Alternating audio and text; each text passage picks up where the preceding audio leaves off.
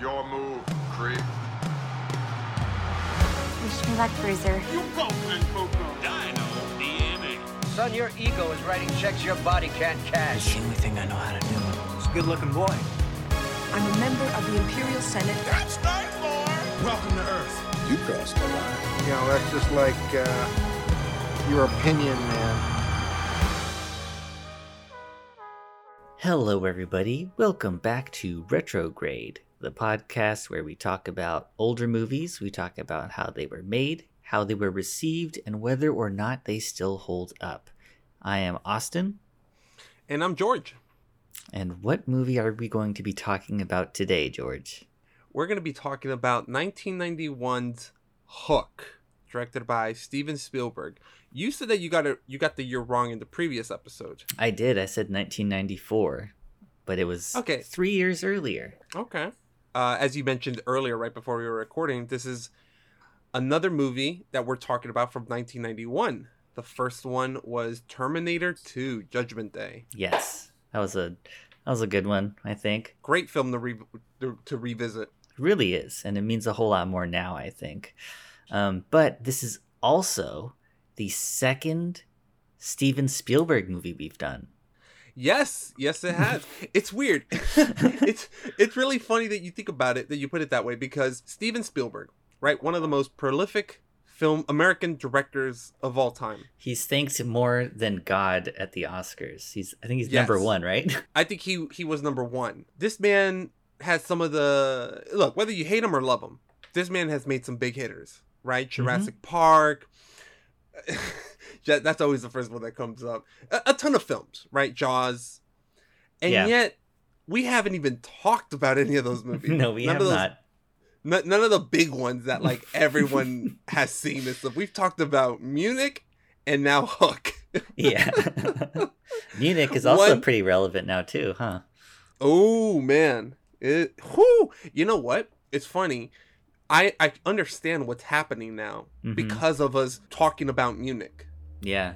And again, you know, I don't understand everything, but I have way more of idea with what's happening now. Yeah. But it's funny. I think it's interesting because Munich is a film that people forget Steven Spielberg directed, or they just haven't seen it, or they don't acknowledge it.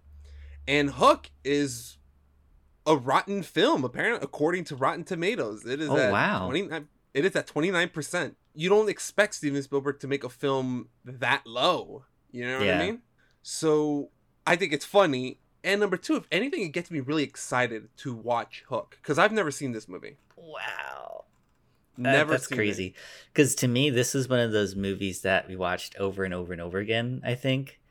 It was... Like, I remember watching a bunch of movies on VHS when I was a kid, and there were some movies that we watched a lot. Forrest Gump was one of them. Rookie of the Year was one of them. Hook, and Star Wars, Jurassic Park, all those movies. But I remember being very upset at some of the deaths that happen in Forrest Gump, and one of the ones that happens in this movie. Really? Yeah, that just like stuck with me. Oh, so it's like you're RoboCop, right? No, it's not like that. It's like, man, why did they have to die? Like, couldn't Forrest have like turned around sooner? Like, come on, you know? Oh, okay. And I remember like watching the movie over and over again to like, maybe it'll be different this time. I don't know. So you've never seen this movie. I've seen this movie a ton of times. I'll tell you right now, I did not know Dustin Hoffman was Captain Hook in this movie. I just looked it up right now, and I didn't know that was him. From the prosthetics or the makeup or whatever, it looks insane. It's crazy. It's hard to see a pirate that's not Jeffrey Rush. I think he played the best pirate in Pirates of the Caribbean, right? Yeah, he's like the definitive pirate for me. As Barbossa. Yeah, I think him and Johnny Depp. Him and Johnny Depp are definitely like neck and neck in terms of what I picture a vampire or a pirate. I'm sorry, I still got Resident Evil Village on my mind. So let's talk a little bit about 1991 in cinema. Just a refresher course, even though we've already done this. The top 10 highest grossing movies of 1991 are number 1, Terminator 2 Judgment Day. Number 2, Robin Hood, Prince of Thieves. 3 is Beauty and the Beast. And number 4 is Hook. And then you have The Silence of the Lambs, JFK, The Naked Gun 2.5, The Addams Family, Cape Fear, and then Hot Shots. I think that's the golf one, right? Yeah, I believe so. Wait, which one was number 1 again? Wait, no, Hot Shots is the spoof. It's like the Top Gun spoof. Oh my god, I love this movie. with what's his name? I'm Winning. Oh, it's Charlie Sheen. Never Charlie mind. Sheen. The one that I liked was with what's his name? Iceman. Top Secret. Val Kilmer. Yeah, Val Kilmer. Top Secret. That was the one that I liked, but I don't remember Hot Shots. I've never seen it. I can't. It sounds like a golf thing. Because of the game, right? Yeah. That's where my mind went. That's where my mind went too. Our minds are on games. Wow, so we got 2 films in the top 10 from that year. Yeah. I don't know if we've mentioned it or not, but this is a movie starring Robin Williams as the Peter Pan character. Yeah, Robin Williams, always an actor that brought it. I don't remember him being in a film where he half-assed it. Granted, I haven't seen all of his films, but I never got the impression that anyone ever said that he was like cruising through a film or that he was sleepwalking through one. I might be wrong. Yeah, he's always good. And I love when he played dramatic roles. Like in, what's it called? It's Not Your Fault. It's Not Your Fault. Oh, Good Will Hunting? Good Will Hunting, yes. I liked him when he was crazy in 1 Hour Photo. 1 Hour Photo. Ooh. Yeah, he's kind of a perv. He's like looking through people's, because back then they had like the 1 Hour Photo section where you'd take it to Costco or a pharmacy and they'd get their pictures developed. He was the guy behind the counter. Man, those don't exist anymore, or do they? They really don't. Sure. Like now all of our photos are digital and we don't have to get someone to like print them. We can take our digital photos and have them printed at like a CVS still, but I think some of those are automated now. There's no person looking through everything. I remember that being around at least 20 years ago, and now just like that. Yeah. Do you have any relationship with the Peter Pan series or the story of Peter Pan? Because I grew up with Disney animated films and TV shows. Like I was very much in that Disney hole. Okay. I can't think of it. Same.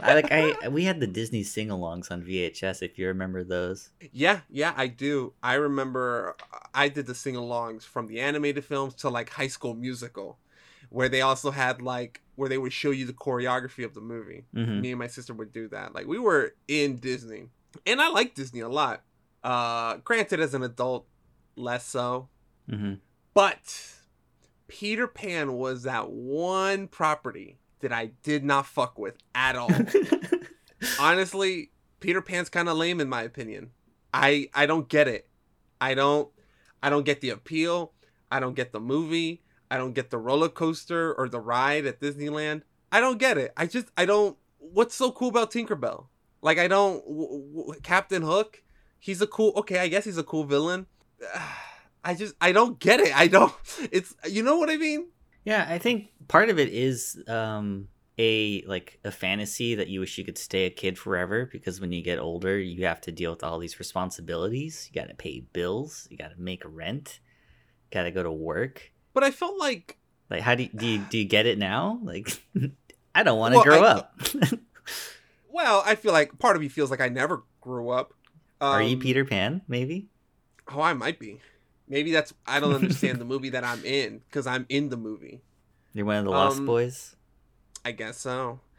I mean, I think I understand that message, right? That theme. But I feel like growing up, there were a bunch of other movies that I felt that had that same kind of message that I kind of felt did it better. But with Peter Pan, I was like, because I mean, yeah, as an adult, it's like, okay, yes, we'd like to be kids and, hang out with our friends and stuff. But for some reason I just couldn't attach myself to the story or the world of Peter Pan. It just never did it for me.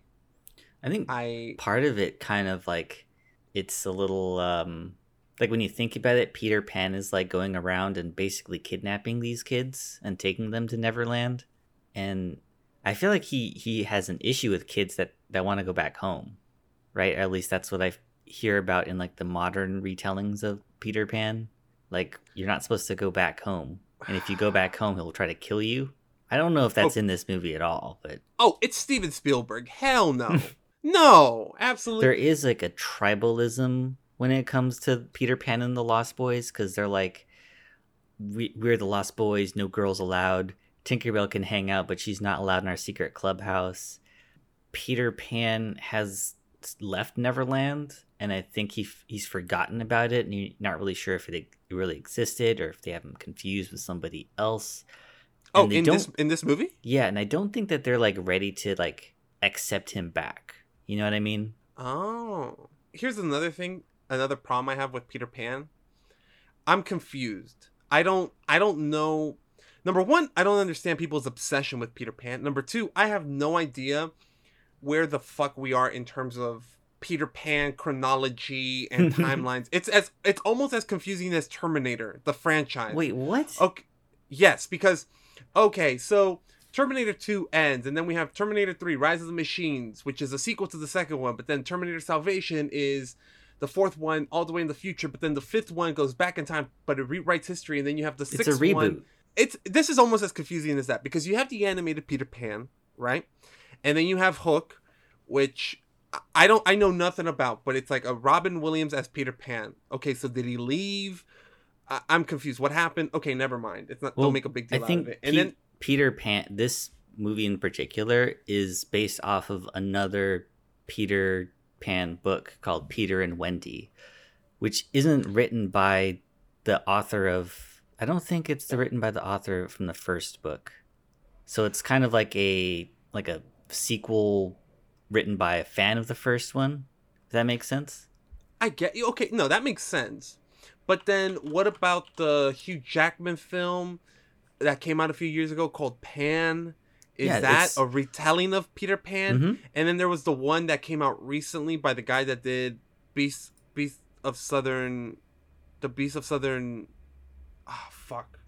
Is that Beast of the Southern? Okay. What?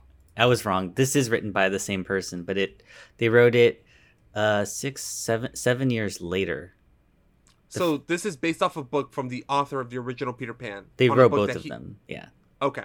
And then there was the reboot or reimagining of Peter Pan, made by the guy that did Beast of Southern Wilds or something like that. Yeah, they're just retellings of the same story, or different interpretations of them. I think in that show on ABC, Once Upon a Time. Yeah, I think in that one, Peter Pan's trip is like a villain. He's like kidnapping people. Oh, didn't they make Captain Hook hot in that? I don't know. I think I remember that. I think when I used to go on Tumblr, that was like a thing that people were going crazy about. That's funny. They were talking about Captain Hook being hot. Yeah, no, I mean, I'm confused. There's nothing to be confused about. It's just a different interpretation of the same story. They do it in comic books all the time. There's like different versions of Quicksilver and different versions of Captain America. You know what I mean? I guess, man. At this point, I'm like, I don't know which one to watch. I think it's like Robin Hood. Oh, but that's also confusing too. Or it is confusing, and then I also just don't get the appeal. That's the whole thing with like Peter Pan and Robin Hood and all these. I just don't get, like, why does this need to be remade so much? You know, like Steven Spielberg making this movie. I mean, maybe because he made it in '91. Peter Pan. When did the animated film come out? That one came out in like that one 80s. Do you want? Maybe we should take a look at all the Peter Pan movies just to see how many there are, because there's a butt ton of them. All right, let's see. So Peter Pan was a American silent adventure film released by Paramount in 1924. 1953. Oh shit! That's the animated one, right? The cartoon. Whoa, 1953. Yeah. I thought it came out in the 80s. I was so Jesus wrong. Christ. No, man. Oh, shit. And then it came out. The 1987 teen horror film, The Lost Boys, is loosely based on the story of Peter Pan, and the title of the film is directed reference to Peter's gang in the book. The Lost Boys, directed by Joe Schumacher, featuring love Kiefer that movie. Sutherland, a.k.a. Jack Bauer from 24. Yep. And then 1991. He's David to me. He's Jack Bauer. Whatever. And then 1991, there's Hook. And then he makes an appearance, I guess, in Shrek.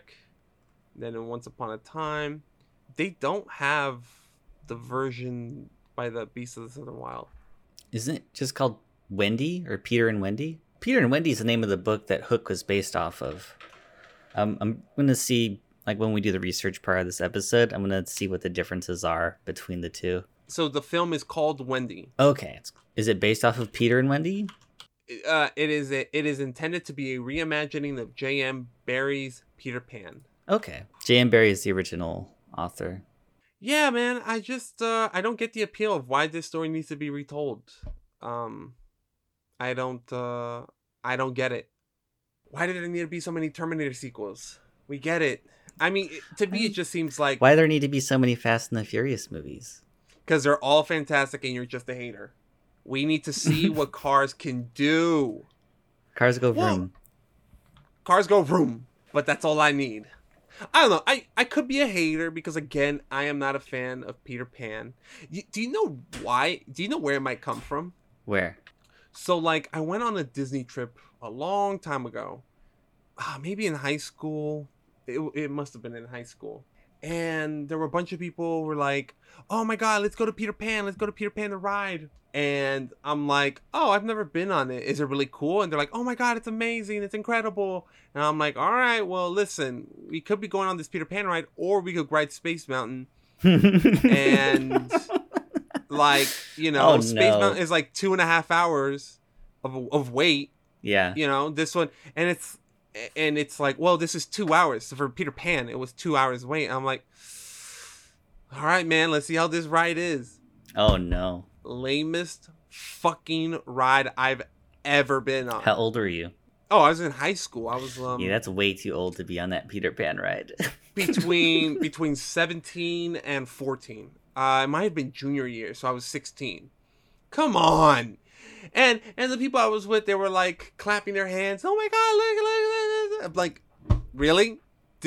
You guys think this is cool? You chose this over Space Mountain? Yeah, that's crazy. And that was a time when they had the Red Hot Chili Peppers promoting it. Promoting who? Which ride? Space Mountain. What? So Yeah, are you on the Space Mountain roller coaster and you hear what was their song? Oh, what? I don't even remember the song, but I remember the guy's voice. It was something like that. Give it away now. Well, it's that voice. I don't remember if it was that song, but I do remember that Red Hot Chili Peppers were like doing a thing with Space Mountain. They're like Space Mountain with the Red Hot Chili Pepper music or something like that. I went on it later on, and it was amazing because like in Space Mountain when you're like in that like tube surrounded by all the lights, it's like you're going into hyperspace. Mm-hmm. It was because it's in regular one, it's all white, like it's like simulating hyperspace. But when the Red Hot Chili Peppers were doing it, it was red. Ooh. And the lights were the lights were pulsating with the music. Were they playing Red Hot Chili Peppers music? Yeah, that's what it was. God. So I was really hyped for that. And I get fucking Peter Pan. Yeah. After that, honestly, that might have ruined the IP for me. It might have. Has that happened to you? I'm sure it has. Where it's like, I watched the first Transformers movie, and I was like, this kind of sucks, and I never watched any more of them. There you go. Exactly. That was my Transformers moment where I was like, you know what? Fuck Peter Pan. I don't remember ever watching the original Peter Pan like all the way through. I don't really like the original one, I don't think. Because I remember trying to watch part of it, and I'm like, this is kind of racist. Especially with the Tiger Lily song. Wait, how old were you when you thought that? When I watched the Peter Pan stuff, I was like a kid, and it was like on a Disney sing-along, so I just saw like one part of it. But then when I was older, I think where, you know how ABC would like do live versions of musicals, and they picked Peter Pan and Christopher Walken Yes. was Captain Hook? That was a few years back. Yeah, it was a few years back. And they were talking about how are they going to deal with Tiger Lily? And I'm like, what's wrong with Tiger Lily? So I Googled the original Tiger Lily stuff. I Googled the Tiger Lily stuff and how Peter Pan is hanging out with Native Americans. And there's a song where they say, "What makes the red man red?" Oh, Jesus. And then they're the way that they're drawn and how angry they are and how much like, oh my God, it was pretty bad. Damn. I thought for a second, you were a kid watching Peter Pan and you were like, that's racist. No, I was like, I didn't even know about that song. I didn't know about Tiger Lily until that musical came out. I remember seeing commercials for that live presentation of Peter Pan, and I thought it looked the lamest. That's not a good, like, the live presentation looked lame as fuck, bro. I mean, it wasn't like cool, but it was, I don't know. I think live television is kind of a risky thing, and it kind of makes it exciting. So you're kind of like watching for it, like seeing where they're gonna fail. You know, I don't know. It's kind of there's something weird about watching live TV now. I couldn't watch it. It looked too embarrassing. Like it just Yeah, like I remember just parts thinking of it the were. I mean, just remember the costumes being ugly, and then Christopher Walken as Captain Hook. Like I love Walken, I do too. but that man is not a Daniel Day-Lewis. If you're gonna cast Walken in the role, you're casting him because that's who you want to bring on. You know what I mean? In Pulp Fiction, Tarantino knew this in '93. So your father gave me, and I put this up my ass. That's you know what I mean? You don't hire Christopher Walken to play George Washington unless you're like really self-aware. He's playing Captain Hook. He's not playing George Washington. But I'm just saying though, I don't. Wait, does Captain Hook remind you of George Washington? No, but like, no, I don't think so. But I was looking at Dustin Hoffman's face a little bit, it's just to make sure. But I mean, I don't know. Christopher Walken and Captain Hook, I don't know. And from what I saw in some of the clips on YouTube and stuff, it wasn't a good decision. Yeah, it wasn't like a good 3 hours of television or whatever it was, but I don't know. It was a thing that happened. Yeah, that's true. I think the Sound of Music one was okay. I've heard some of those productions were good. Did they do one? I tell you Hairspray? one thing. I never watched one after the Peter Pan one. There you go. I never watched another one. I'm telling you. Come on. Didn't they do like Hairspray a few years ago? Dude, I love the Rocky Horror Picture Show. I'm pretty sure they did that one, but I wasn't about to watch it with the Peter Pan one. There you go, man.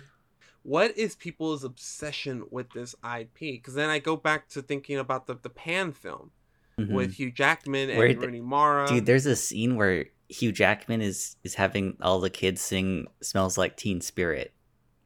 It's so bizarre. That sounds fucking dumb. Teen Spirit? Smells Like Teen Spirit. But it's the like Nirvana song, yes, right? Like yes. I'm not okay. It's like it's so dramatic too. Oh my god. What is it with these fucking I don't get I think that you can do something interesting with like this Peter Pan narrative. I think portraying him as a villain is one way to do it. I like the Lost Boys and how it's kind of like a fucked up interpretation of that. We're never gonna grow older. We're never gonna die. Let's do whatever we want to do. You know what I mean? Like that's a very dangerous mentality. Well, the idea of people wanting to always stay kids is dangerous. It's wrong, right? Like we don't want to grow up. We don't want to. There's a lot you could do with that, but the question is, can you do it well? You know what I mean? Because if not, then fucking stop. Yeah. I just stop. But they're never gonna stop because people always go see these Peter Pan things. It looks Well, like. I think, Maybe not anymore. yeah, people are sick of it. People are sick of it. As it seems, because Wendy, the indie film, was a flop, and it wasn't gonna be a big financial success. But I mean, even comparatively, comparing it to the director's previous film, Beast of the Southern Wilds, it didn't do anywhere near as well as that film. Mm-hmm. Pan, the one with Hugh Jackman, was the Teen Spirit one. That was a flop. People just keep and fucking in ABC, they did a live taping of it, and that sucked. Can't we just get the picture? Like we should retire Peter Pan. Like we should retire King Arthur. And we're not just retiring King Arthur though. Isn't the Green Knight based off of Arthur in the Round Table? Hey, that looks dope. That looks fucking. That dope. looks amazing. hey, if you want to be inspired by the Arthurian legend and kind of reinvent it and do something different, hey, cool. Let's just not do King Arthur since Guy Ritchie's interpretation. And we don't need another Robin Hood after Jamie Foxx and that hot British guy. Taron Egerton? Yeah. And what was the one before that? Russell Crowe? Come on. Oh, yeah. That was yep. It's like, come on, guys. Hey, but every once in a while you get like a Men in Tights, I get, yeah. Nobody gives a shit. Nobody gives a shit about Peter Pan. Okay, but I know I'm not a fan of the IP. However, I am a fan of Steven Spielberg. And I'm a fan of Robin Williams.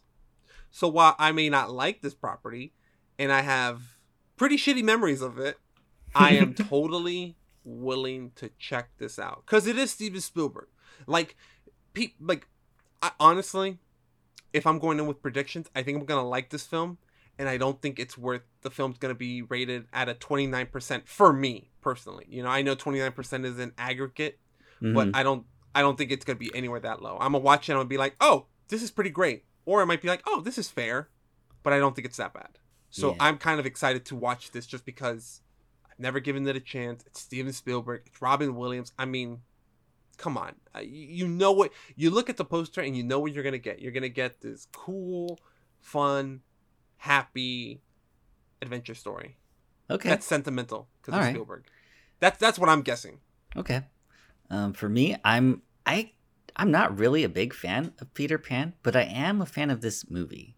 And I think part of it is because this, the Peter Pan story was meant for like English kids, like they're all like English kids that get taken away to this mystical land, but there is one character in this movie, Rufio. Have you heard of him? No. Do you have any context to the name Rufio? I feel like you brought it up a little bit when we were talking, but I don't understand the context of. I think Rufio is a character that means a lot to like Asian American kids, because okay. I can't think of a character like him before, who wasn't like playing up the racial stereotypes. He was just like this really badass kid who was like the leader of the Lost Boys since Pan left them. And I don't know, for me, like I like Rufio because not a lot of people, because I'm part Bolivian and my dad's half black Japanese, so I have darker skin compared to some other Southeast Asians, I guess, or East Asians. So I don't really see a lot of characters that like look like me, but Rufio might have been like one of the first, I think. So that's why I care about Peter Pan. I don't really care about the other stuff. I like Rufio. And that's what I liked when I was a kid. And like with every Asian American person that I know, like that's just something that everybody knows about. That character has significance to us. So yeah, I'm excited to see why if I still like Rufio. I only remember one line from this movie, and it's one of Rufio's lines. And that actor, I think he went on to voice the bad guy who turns good in Avatar, The Last Airbender, Zuko. Oh, wait. Oh, really? Yeah. Dante Bosco? Yeah, Dante Bosco, that's his name. Oh man. Yeah. And my friend, for her birthday, someone bought her a cameo from him. And like, even though it's been years since I've like seen him, I'm like, oh my fucking god, that's Rufio! That's Rufio wishing Christina happy birthday. I was so excited for her. So Dante Bosco is playing Rufio. Yes. Damn. Oh, I really want to see. Okay, now you're getting me hyped even more. Now I have another reason to really look forward to this. Just because Zuko is my favorite character from Last Airbender. All right, this is going to be good. Joining us for this episode, for the second part, will be our friend Henry, who I'd imagine also has some things to say about Rufio. And I think he picked this movie, if I'm not mistaken. It seems like he picked the movie. From the messages that we had, it was like Henry wants to do Hook.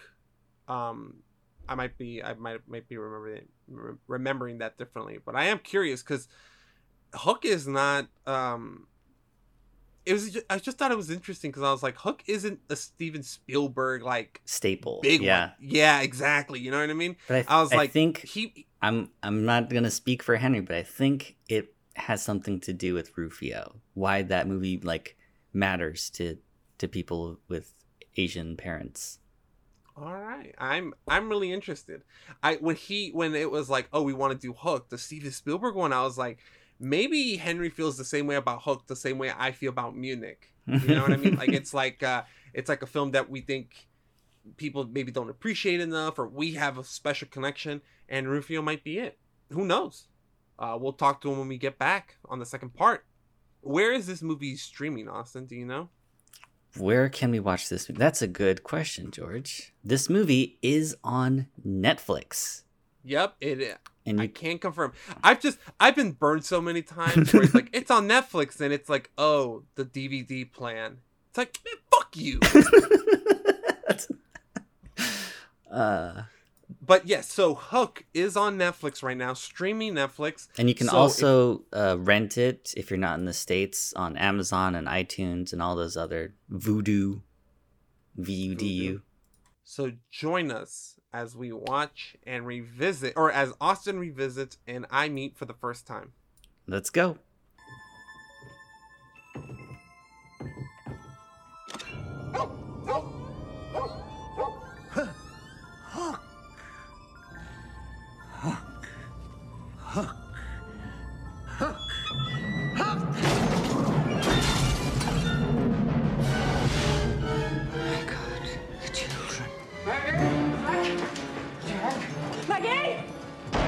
The stories are true. He's come back to seek his revenge. Only you can save your children. You must make yourself remember. Remember what? Peter, don't you know who you are? Welcome back. We've just finished watching Hook from 1991, directed by Steven Spielberg, and we have some thoughts. But first, before we get to that, we need to introduce our very special guest, our friend, Henry Pham. Hi, everybody. Glad to be on the show. Tell us a little bit about yourself, Henry. What do you do? Let's see. Right now, how do we know you? I know you guys from our UCI days, actually. Yes, that's true. Yeah. Nowadays, I'm an aspiring writer. Trying to like get into TV. Writing episodes here and there, spec scripts and such. Really want to get into that comedy writing. In fact, the real job I have right now is admittedly like a survey analyst for an entertainment company that I still contribute to every once in a while. In fact, I work with you guys every once in a while there. Mm-hmm. Yep. I don't know. Is that good to bring up on the show? I don't know. Good. I don't know if I'm allowed to. Okay. Yeah. But just try to be content creator myself, trying to write, and just playing video games is what I'm doing nowadays. Awesome. Video games are and great. And like rewatching stuff from my childhood and seeing if it still holds to this day. And watching Hook, I've got some questions. Yeah. Nice. All right. I was gonna say, yeah, video games, rewatching movies. That's kind of what everyone's been doing during COVID. Yep. Yeah. So, why did you pick Hook? Hook first came to mind. I really wish I had a good answer for that, but like I think it's because like look at watching the movie and looking at myself now, I think I've reached the point where like Robin Williams' character in there, like Peter, like where he's at, kind of like in his career, but at the same time, like I mean, in the movie, like he's forgotten about his childhood, but over here, like a lot of us, I mean, at my age right now, I'm still trying to like stay in touch with that, and the Peter Pan story, it's my favorite iteration of the Peter Pan story, Really? It's my It's my favorite version of it. Yeah, it's my favorite version of it because like like it's an adult version of it, and I think that's why it speaks to me. Like I myself, the reason why I play a lot of video games, the reason why I'm big into like animated like adult animation shows, adult animated sitcoms. It's still me being a version of my child self, and I think that's why I like Hook so much because like it is an adult version of Peter Pan. So Henry, you're saying that you feel like you were in a similar situation in your life with Peter Banning's situation at the beginning of this movie. Definitely right now, or rather like something that this unconscious like fear of mine, of like being too adult, being that stuffed shirt that Peter Banning is like in the beginning of the movie, Mm-hmm. like I've always tried to be like maintain that childlike glee in me in one way or another, So I think like maybe in a way like when I first saw this movie as a kid, that kind of instilled that in me. You don't want to grow up. You think that's yeah. what it spoke to you? Yeah, maybe. Well, like when I saw this as a kid, like I saw this we call it. So my parents used to own a liquor store, right? And this was over in Arcadia. There's an apartment complex right across the street from me, and I used to hang out in this with these kids over there. Over at their place, and like their dad would like have all these movies. A lot of them were like that's where I first saw E.T., and from there that's where I first saw Hook as well. Wow. And yeah, so like that's conjures up that kind of memory as well, that level of nostalgia. And like I don't know, Spielberg's like he's a big guy and like formative part of my childhood years. Yeah, I don't know. Yeah, a lot of people's childhood years, So like looking back at it he now, was the most thanked person at the Oscars. He's thanked more than God. But it makes sense though. What you're saying is right. I think we all grew up on Spielberg films. Even people who aren't that big into movies. You've seen a Spielberg film, and you may have hated it, you may have liked it, but you still definitely saw one, and you still know who he is, Steven Spielberg. Yeah. Yeah, he's behind like the blockbuster, the idea of the Hollywood blockbuster, with Jaws, right? Mm-hmm. And then from there, I still remember like Jurassic Park, Absolutely. One of my top 10 movies, Jurassic Park, hands down. Oh yeah, but this is Hook we're talking about now. Interesting backstory about the movie too. Is this the part where I get into it? Well, first, in case anyone out there hasn't seen Hook from 1991, directed by Steven Spielberg, we're gonna try to summarize it right now. Since you've seen it 2.5 times, do you want to take a crack at it, or do you want to let us do it? Ooh, okay, let me try this out. This is just like how I would summarize movies back at the movie company that we worked at. Yeah. Do you remember me doing that? All right. I remember. All right, but this time I'm gonna make this a little bit more fun than like us having to do it for job. All right, we try to go for 5 minutes or so. Okay, so we're introduced to Robin Williams' character Peter Banning, right? He is a lawyer. He's a stuffed shirt. And we first see him at his little daughter's Peter Pan play, right? He gets a phone call in the middle of it, and it turns out it's work. His wife hates the fact he's getting a work call at his daughter's play, right? He's like, oh, okay, look, we can't have a meeting tomorrow. I got my son's game tomorrow. But you know what? We'll just make it a short meeting, right? His son's a little bit miffed about this, but it's like, whatever, Game day happens. Guess who's there?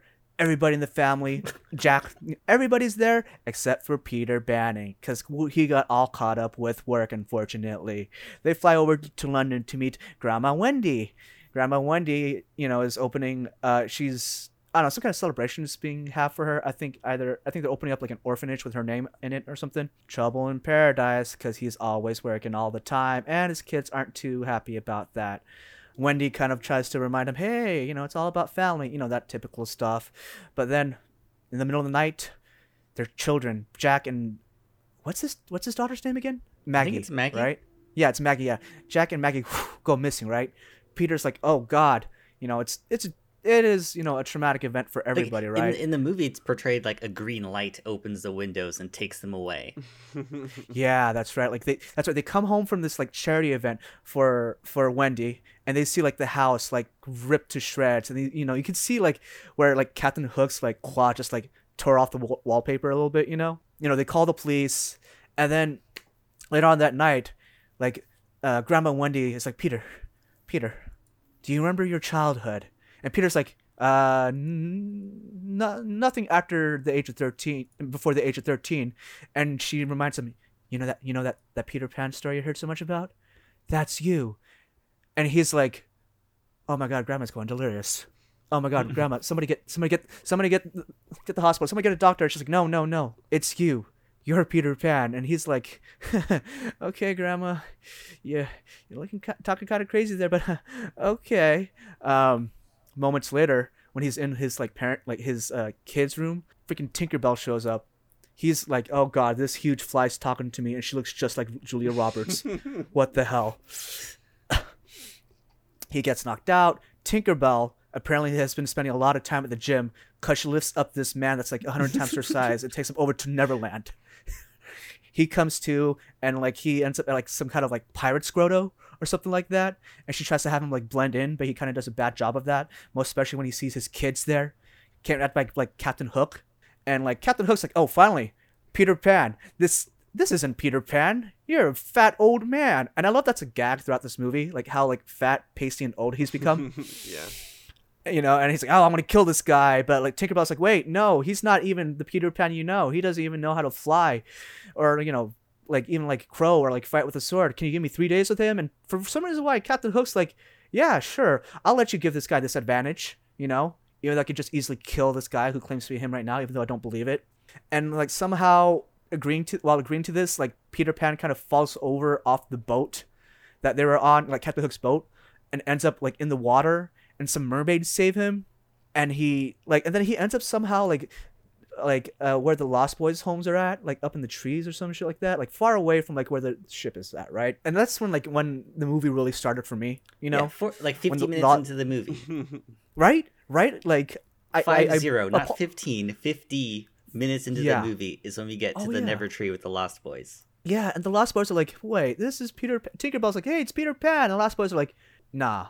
And then, of course, Rufio, the leader of the Lost Boys, shows up. Rufio. Just like, his entrance is fucking great. It's my favorite part of the movie. Spoiler alert. Yes. The fucking the roller coaster that he's riding on and the backflip. Right. He gets up, looks at him, smiles, draws the sword, puts it at his neck. Yeah. Oh my gosh. The hand thing. Oh. And I love how what was it? He's like, oh, you're a pirate. All adults are pirate. Like Rufio says that to him, and he says, I'm not a pirate. I'm a lawyer. And then Rufio says, one of my favorite lines of this: kill the lawyer. That was funny. All right, the show's over now. You put that thing away. Now put it down before you poke somebody's eye out. You're not old enough to shave. What are you doing with a sword? And flying around with this is an insurance nightmare. What is this? Some sort of Lord of the Flies preschool? Where are your parents? Who's in charge here? No, Mr. Skunkhead with too much moose. You are just a punk kid. I want to speak to a grown-up. All grown-ups are pirates. Excuse me? We kill pirates. I'm not a pirate. So happens I am a lawyer. Kill the lawyer! Kill the lawyer! I'm not that kind of lawyer. Yeah, and Robin Williams is like, I'm not that kind of lawyer, And then, of course, montage. We try to make, like, Peter Pan a lost boy. Try to, like, reclaim Peter Pan as we knew him and stuff. Meanwhile, Hook has this, like, brilliant idea from his, like secondhand man, Shmi, to make Peter Banning's kids like him. Because he's like, hey, what if you go fight... To like Hook, yeah. And then, because, like, Shmi's like, hey, Hook. What if you go to fight Peter Pan, and he's fighting for his children, right? Right, Hook? But what if his kids like you more than they like Peter? That'd be really fucked up, right? And of course, Captain Hook is like, that's a brilliant plan. I'm glad I came up with that plan. Yeah, I'm a genius. To which Shmi allows, I guess. So Maggie is like not taking any of that bullshit, right? But Jack just like succumbs to that very easily because he's still super salty about the baseball game. Oh, while that's going on, like Peter Pan, like he finally the epiphany, or sorry, the apostrophe for him, or the epiphany. That's another Shmi part I love when Shmi's like, "Oh, I've had an apostrophe," and Hook's like, "You mean an epiphany?" Peter Banning finally realizes he's Peter Pan when he's trying to eat dinner, and like he sees no food over there, but he sees all the Lost Boys like eating invisible food around him, and then like him and Rufio get into like a roasting match with each other, you know, and the stuff that comes out of their mouth is great. Like I don't want to spoil it. At the same time, I don't necessarily want We're to spoiling everything, man. It's fine. Yeah, we're just spoiling everything. Yeah, It's not what I'm important. trying We'll to come say back is, to it probably. Yeah, we'll come back to it. Yeah. I'll probably look it up in a bit. But at that moment, like he roasts Rufio so hard that like something ignites in him, and then he's like, "Oh wait, there's food over here. I just have to pretend there's food to eat the food." Another piece of world building that's not really very well explained. you know, yeah. And then like from there, like they go into this weird thing where like as Peter Pan starts to remember everything, Tinkerbell also like, you know, it's like, "Yeah, you're back, but also I'm in love with you." That little piece of the story right there. And like Peter remembers, they go into Peter just like childhood. We're like, "Oh yeah, he was a baby, but as a baby he's like, oh wait, I don't want to grow up because growing up means I'd have to die." Yeah, literally a line from the movie. And it's like, oh, what? And for some reason, yeah, like he's like, he's a baby when he comes to this realization, you know, not even a toddler, like a baby. And when this baby has this realization, the baby character just like wheels off away from the parents. And like all of a sudden we cut to a shot of this baby on the floor, and Tinkerbell floats by. It's raining, and she puts a leaf over him, and Tinkerbell essentially kidnaps this baby and takes him to Neverland, you know, to which they go into Peter Pan visiting Wendy, you know, Wendy getting old. And they go into, like, one time he sees Wendy, and Wendy is like, "An old lady." And he's like, "What? No, you're supposed to come back to Neverland with me." And she's like, "No, I can't. I have my daughter right there asleep in that bed." And for some reason why he falls in love with Moira, Wendy's granddaughter, and he's like, "I want to kiss her while she's sleeping." Yep. Not very consenty, if you know what I mean. There's not a lot of consent happening right there. Yeah. And Tinkerbell shows up, and she's like, she feels sad. She's like, "Oh no, he's kissing her. Wah." And of course, after that flashback, like she gets all of a sudden, she makes a wish, and her one wish is get 10 times as big and give Peter a kiss. And it's like, because you can just wish for things in this movie. I didn't know that was a thing. I forgot about that. Yeah, and like right after he does that, he's like, "Cool, I gotta go save my children." Like, yeah, like it's like, "Oh, you kissed me. Oh, okay. You just had like, you know, a huge moment for yourself, a huge emotional moment. I want to go save my kids now and go fight off this homicidal maniac." Climactic battle happens where, you know, it's 3 days after, and he's fighting Hook, you know, and the Lost Boys show up, and they have all this like these gadgets and like weaponry, and then like Rufio ends up fighting Captain Hook at a certain point, you know, and Rufio, like, he pulls off some pretty awesome shit in here, but somehow Hook, you know, kills him, and Peter Pan didn't show up in time to save him, the one casualty in this whole entire fight. Yeah, and like Rufio, right? and like freaking. That's kind of weird, like, right? I'm not the only one that thought that was really weird. I really did. And then his final lines are, "I wish I had a dad like you." Because at that point, Jack has been brainwashed by Hook, and Jack is dressing up like Hook. So he dies to motivate Jack to appreciate his father. And he's like, "Oh, I'm sorry, Papa." And then, you know, Peter Pan ends up fighting Hook. He's about to pull the dealing blow, you know. But of course, you know, his children are like, "No, don't. He's just..." And this is killer. He's just a sad old man without his mommy. And of course, Hook, being the crooked, you know, bastard he is about to attack him. Tinkerbell saves Peter Pan. His hook lands in a giant, like... It's weird how she couldn't save Rufio. Right? Where was she?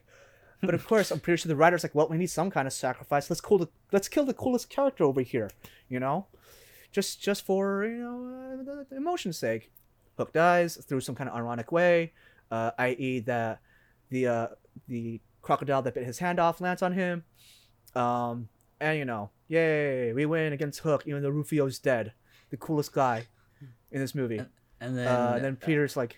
Peter decides to give his sword and leave Thud Butt, I think is his name, right? I know it's Thud. Yeah, I don't know about Thud, but Thud Butt. I like Thud Butt. I like Thud He's Butt. great. Yeah. Oh my god. He gives him the sword, and Thud Butt becomes the new Pan to protect the Lost Boys. Instead of like taking the Lost Boys and having them adopted in the new school that's opening, he's just gonna leave them in Neverland. Okay. He goes back home, and then we find out that the fairy dust is how Peter Pan is allowed to fly. And because the fairy dust has run out, he's not able to fly anymore. But he loves his family now, and then he gives what's his name, his marbles back. Yeah, the old man who lost his marbles in the beginning of the movie. A character from the original Peter Pan story. He's one of the Lost Boys, I think. Yep. And then he gets that back. He flies away, and then that's the end of the movie. Yep. And like, Wendy and Peter and the rest of the family look out the window as he flies away, and they're like, "Oh yes." What was it? "Oh, your adventure's over," says Wendy, and then like Peter's like, "No, living's the greatest adventure." To live would be a great adventure. Oh yeah, to live would be a great adventure. Yeah. She's Which I ending. think is canonically the last thing that Peter Pan says in the book. I could be wrong. Probably. I never read the book. Yeah. I never either, but I read about the source material because if you look at the credits, it says Hook is based off of the book Peter and Wendy by I think J.M. Barring. J.M. Barrie. Yeah. So I was like, oh, okay. Peter. I was looking at the Wikipedia, and it has Peter Pan, the boy who never lived, or the boy who never grew up.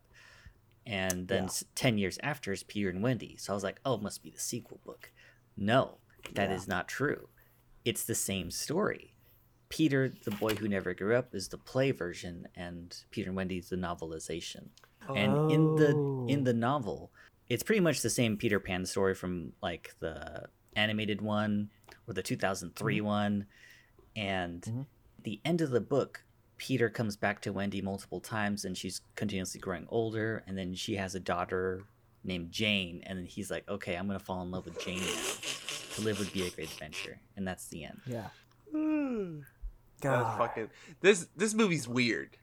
Okay, like just this movie's really weird. It might be the weirdest movie we've seen so far, and like. You're welcome. And like we've seen like RoboCop, which is kind of fucked up and weird. But this is definitely the strangest film that we've talked about. Yeah. I think the thing that I loved as a kid was Rufio. Yep. He was definitely like my favorite part. He's still the part that I enjoy watching it today. There's some stuff with like the pirates that I think is funny, but on the whole, I think this is the worst version of Captain Hook that's ever been captured. Really? I absolutely wait. The worst version of Captain Hook. The worst version of Captain Hook. You know what? I was about to disagree with you, but you know what? You're right, actually, because Dustin Hoffman played Hook, right? And like who's Hook, like a very he's a good actor. He might be a bit of an asshole in real life, but he's a good actor. Yeah, and like you can tell like his chemistry with all the other actors. He was able to like play off of them really well. Most especially Shmi. Bob Hoskins. I don't like their scenes, to be honest. I think those scenes are boring as fuck. Damn. Austin's going in on this movie. For me, it was like when Peter, like straight-laced Peter, those scenes I find the most boring. Actually, like the first 50 minutes of the movie of him in the doing office stuff. Awful. Like it's kind of bad. Like the first act, it's just like you could cut a lot of this down. Why does he have two kids? You could totally cut that, like, because the beginning, it's weird that he goes to Maggie's play about Peter Pan, but he doesn't make it to his kid's baseball game, his other kid's baseball game. Yeah. You would think that maybe it's because there's like a division between Peter not Peter, Jack and Maggie, but they don't even go into that because Maggie is like taken away from Jack so that Hook can influence Jack, and Maggie kind of disappears for the movie. So why is she even there? Right? She has that weird song that's like not connected to anything. Oh, okay. I wanted to touch on the song because for a little girl, she could sing really well, but I had no fucking clue what that song had to do with anything. It's not even this movie isn't a musical. Right? It's a straightforward. But George, little do you know, it started off as a musical. Really? So here's the thing. Jesus. See, like I feel like this movie this movie has had like several ideas in it, but then they just never follow through on it, and so it feels definitely. like like scene to scene, it feels like unconnected, if that makes sense, like disjointed. Yeah. If I may go into like the pre-production history, it'll shine a lot of light on like why like it is the way it is, and explains a lot about it. So Spielberg grew up with the Peter Pan story, right? And like he himself has like described himself as like he's got Peter Pan syndrome himself. You know, he's admitted this. In fact, even at age 11, he directed his What own does it full mean production of to have? Peter Pan syndrome. Essentially, you know, you have a hard time like being an adult. You have a hard time like growing up. You know, you want to be a kid forever. Like Spielberg loved the story so much that like at the age of 11, he did his own like school production of Peter Pan. That's why that scene is in there in the first place. He's even gone on record to say, "Oh yeah, I put that scene in there because I did the same thing when I was 11." You know, and that story is like the Peter Pan story has followed him ever since, right?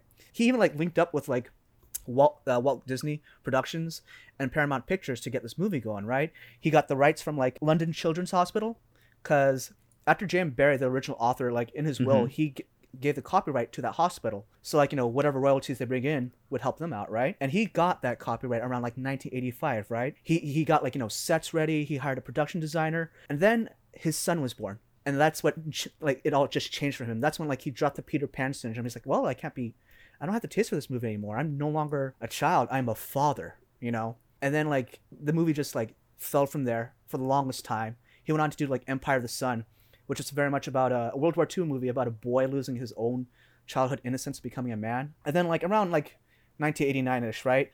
They were going to move on with the movie, right? It went on from Walt Disney and Paramount. It was going to be distributed by TriStar. And the guy who's running TriStar at the time, he was Steven Spielberg's first talent agent, right? And you know they were actually quite ready. They had like they had Robin Williams sign up, they had Dustin Hoffman sign up, and they had director Nick Castle. And in case you guys didn't know, this guy is literally Michael Myers from the Halloween movie. What? Wait. The original director for this movie was the original Michael Myers from the Halloween movies. The John Carpenter ones? Yes. The guy in the mask. That guy. Oh the guy in the mask, God. yeah. That's the original director for this, right? But Robin Williams and Dustin Hoffman were beefing with this guy at the time. They didn't like him, right? But like, you know, no. Spielberg gets like a call from his very first like talent agent, like, hey, you know that movie you want to work on? Just read the script. Just check out the script, right? Spielberg reads the script. He's like, oh, I like this. Oh, I could do this. I'm down for this. Because he, like, Spielberg at the time, like, saw himself in Peter Banning's, like, type A personality stuffed shirt, you know, act, right? So, like, you know, he took over from there, booting Nick Castle off, right? Damn. And then, like, you know, production happens and such. But I'm not going to end the story there quite yet, because it gets more interesting when I tell you guys who was originally supposed to be Peter Pan. It wasn't Robin Williams. In fact, it was somebody else who's also known for his own Peter Pan syndrome. And this guy, Michael Jackson. God. He had his own Neverland. Oh God. Yes. It was going to be a musical. Oh. It was going to be a musical. Star the King of Pop himself. But of course, like, you know, like the King of Pop gets a phone call from like Steven Spielberg, and Steven Spielberg says like, "Hey, you know that musical you want to do about Peter Pan? Yeah.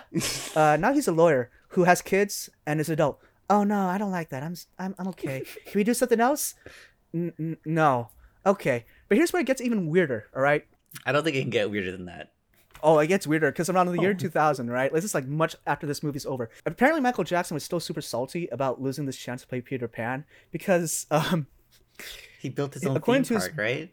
Oh yeah, but because he couldn't play Peter Pan in a movie, he had his business manager wire like over $100,000 to a witch doctor, a voodoo chief in Mali, Africa. What? To put a curse on Steven Spielberg and a whole bunch of other people.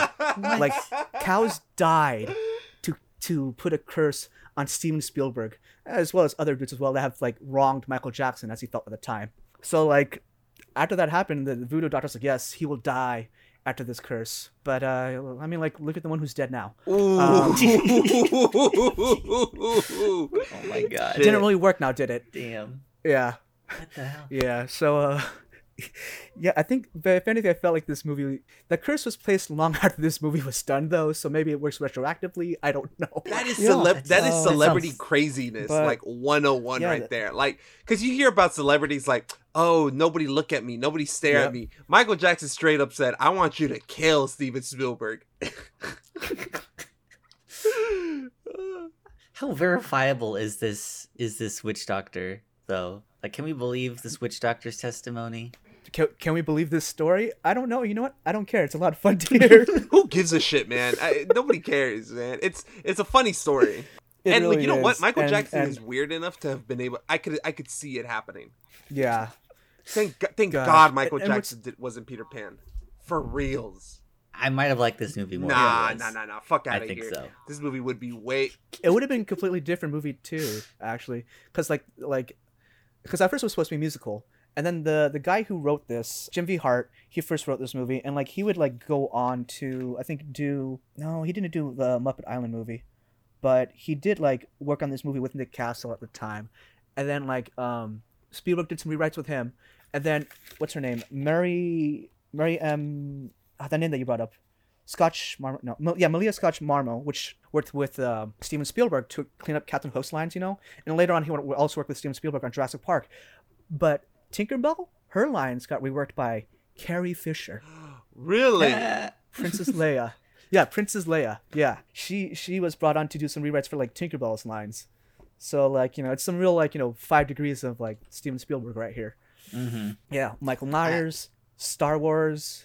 And Michael Jackson. It's all connected. Wow, this movie is way Yeah. more interesting. The behind the scenes. This movie, the making of this movie would make a better movie. Yeah. Yeah. And like bear in mind, like John Williams also did the score for this movie as well. I did enjoy the score from John Williams a lot. And I mean I think personally how I feel about this film is that I think there's a lot to appreciate in terms of the making of this film. Like I love the production design. I think the music's pretty good. Yeah. I think the actors are having a lot of fun. I think for me, it sounds like I might be the most favorable of the three of us. Yeah, it sounds like it. Yeah. You just said 3 good things about this Yeah, movie. I'm definitely a mixed bag. Yeah, I think I probably enjoy it the most. It's just slightly. I don't think it's a phenomenal movie. I don't think it's a great movie. I think it has a lot to. I definitely feel it's underrated though. Well, that's what I was gonna say. I don't know about No, that. I mean, I don't think so. I will say this.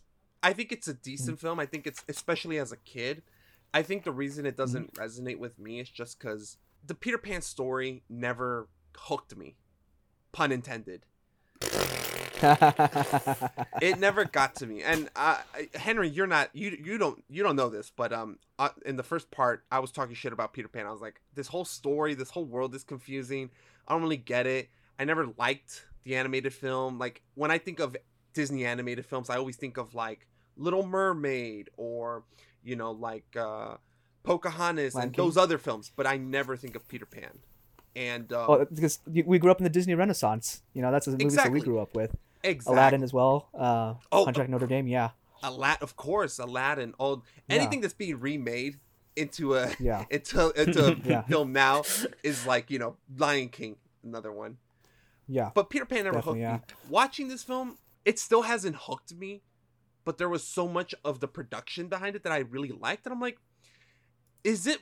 And the story's okay. Like it's fine. Yeah. Like okay. Yeah. I think there's a good story in Yes. there. It's just I don't think it's executed very well at all. It felt very bloated.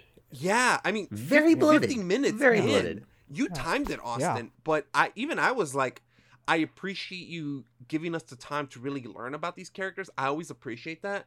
But I'm not getting something. I'm not really attaching myself. And Right. I think that the characterization, like why I said Hook, because this is the worst version of Hook, is he's very inconsistent. His intelligence varies scene to scene, as does his his evilness. You know what I mean? Yeah. Like Spielberg, when he made this movie, he even felt off about this movie, actually.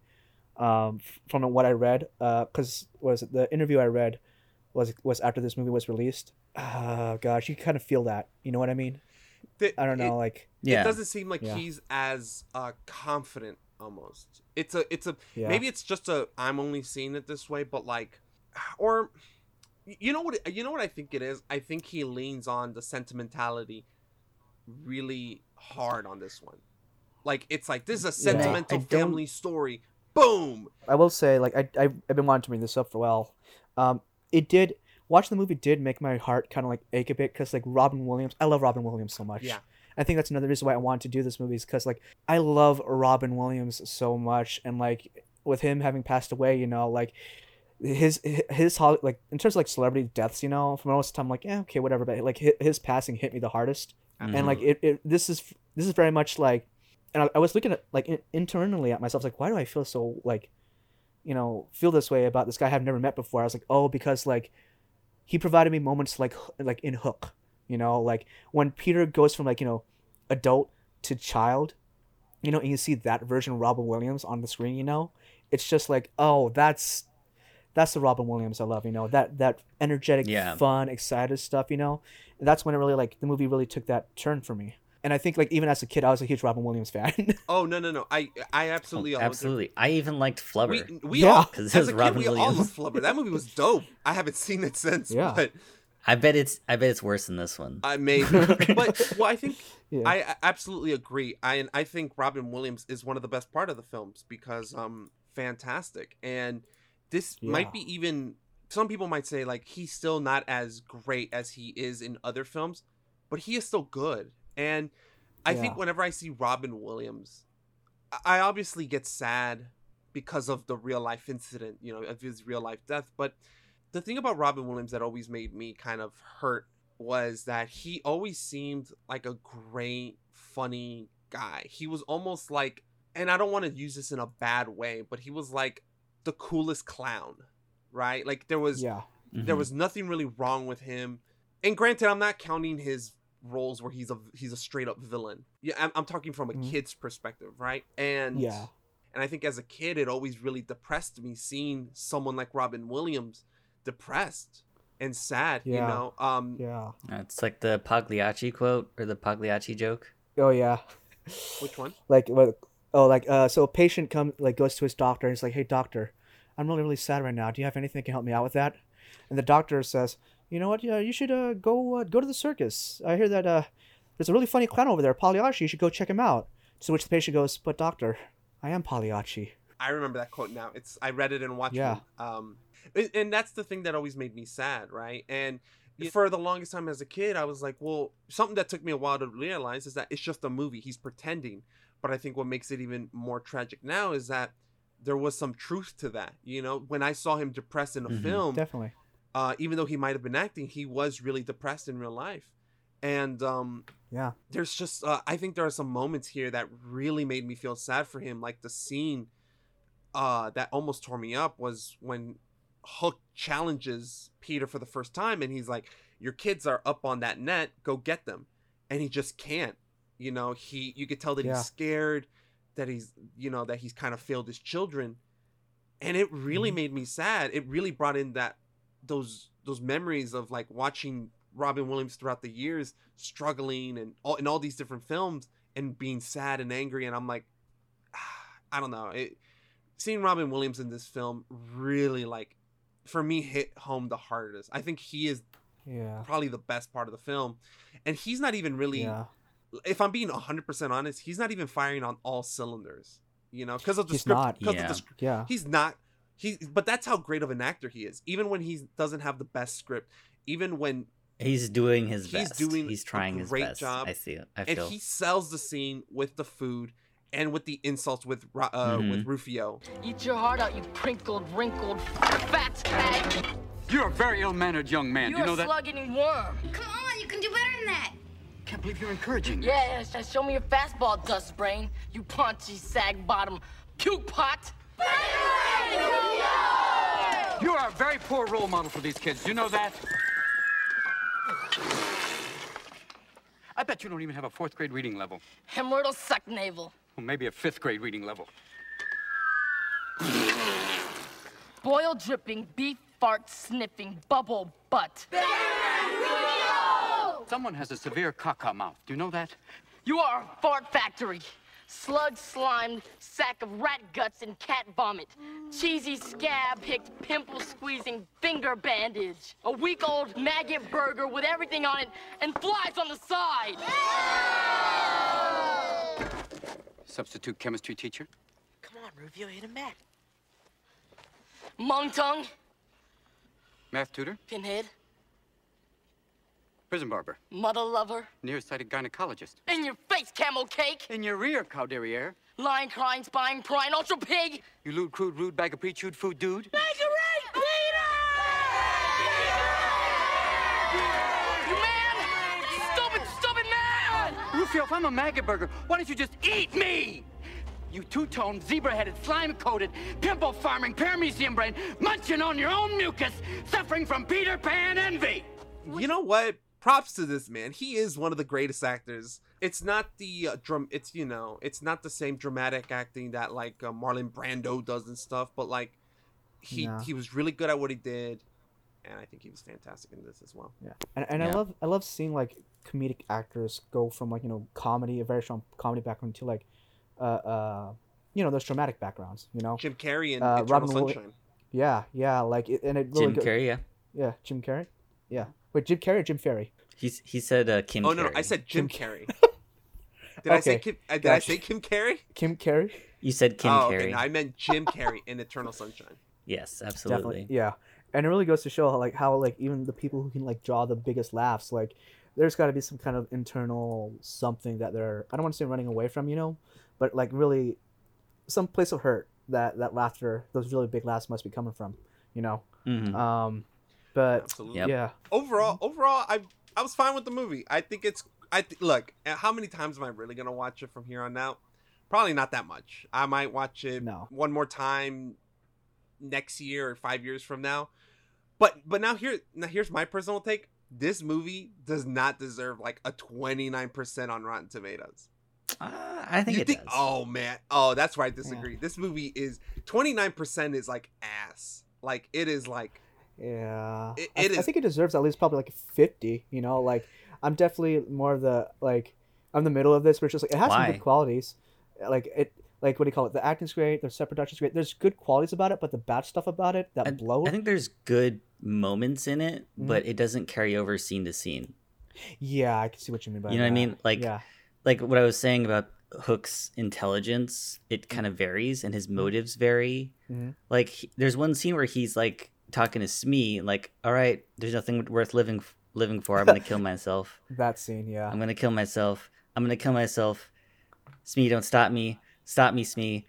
I'm gonna kill myself. Like, that's not funny. Don't make a move, Smee. Not a step. My finger's on the trigger. Don't try to stop me, Smee. Oh, not again. This is it. Don't try to stop me this time, Smee. Don't try to stop me this time, Smee. Don't you dare try to stop me this time, Smee. Try to stop me. Smee, you better get up off your ass. Get over here, Smee. I'm coming. Smee! This is not a joke. I'm committing suicide. I think the movie would benefit greatly from scenes where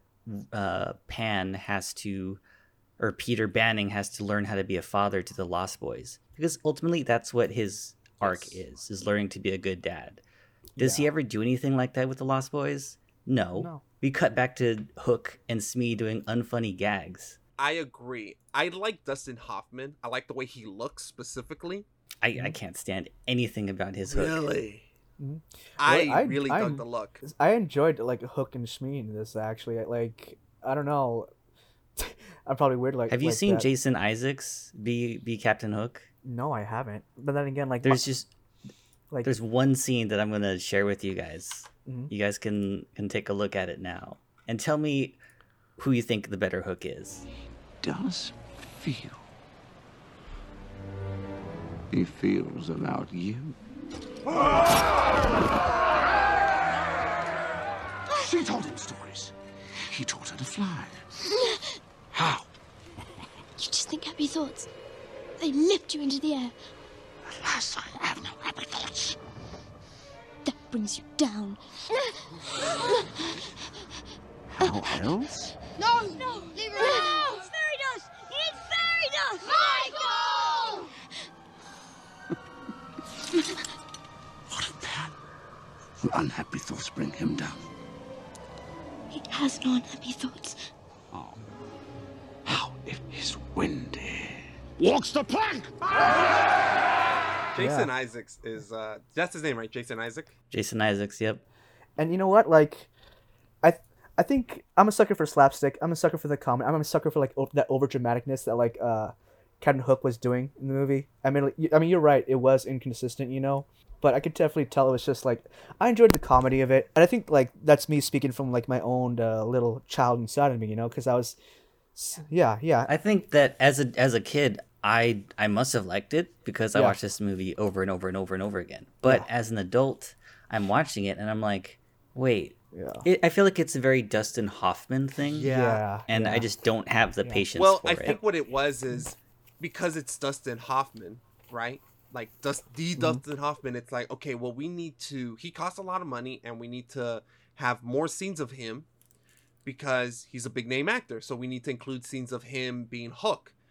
And that was actually something that I did notice was there's a lot of Hook in this movie. Like, there is. There really is. It's even named after Hook. Which makes no sense. Why is the title of makes no sense. Why is the title of this movie Hook? He does have a lot of he has a lot of screen time in the film, but I figured like Pan or Peter Pan or if I may speculate actually why that is actually. So like after like Spielberg dropped this movie, it became a dead project, right? And then but there were still producers attached, right? They needed this to get this movie going. They needed to make this thing come to fruition, right? So this guy named Ian Rathbone is actually behind why this movie is named Hook. When this movie went on from like Paramount and Disney over to TriStar, he changed it because apparently, from my understanding, there were other movies out there also called Pan or Peter Pan or something like that. And I think, and then it got changed to Hook. And I think what happened at the time, this is when Spielberg was not part of the picture, right? What I'm guessing what happens is that Ian Rathbone, like, packaged, like, this star-studded cast, right? And bear in mind, Spielberg doesn't like working with star-studded cast. Like, he's gone on record to say that he doesn't like that, right? Because of the reason... That's weird. Right? Like, I mean, at the time, like, he didn't like that. And I think, like, at the time, that producer, Ian Rathbone, or whoever the producer was at the time, is like, I got all these hot names on this, right?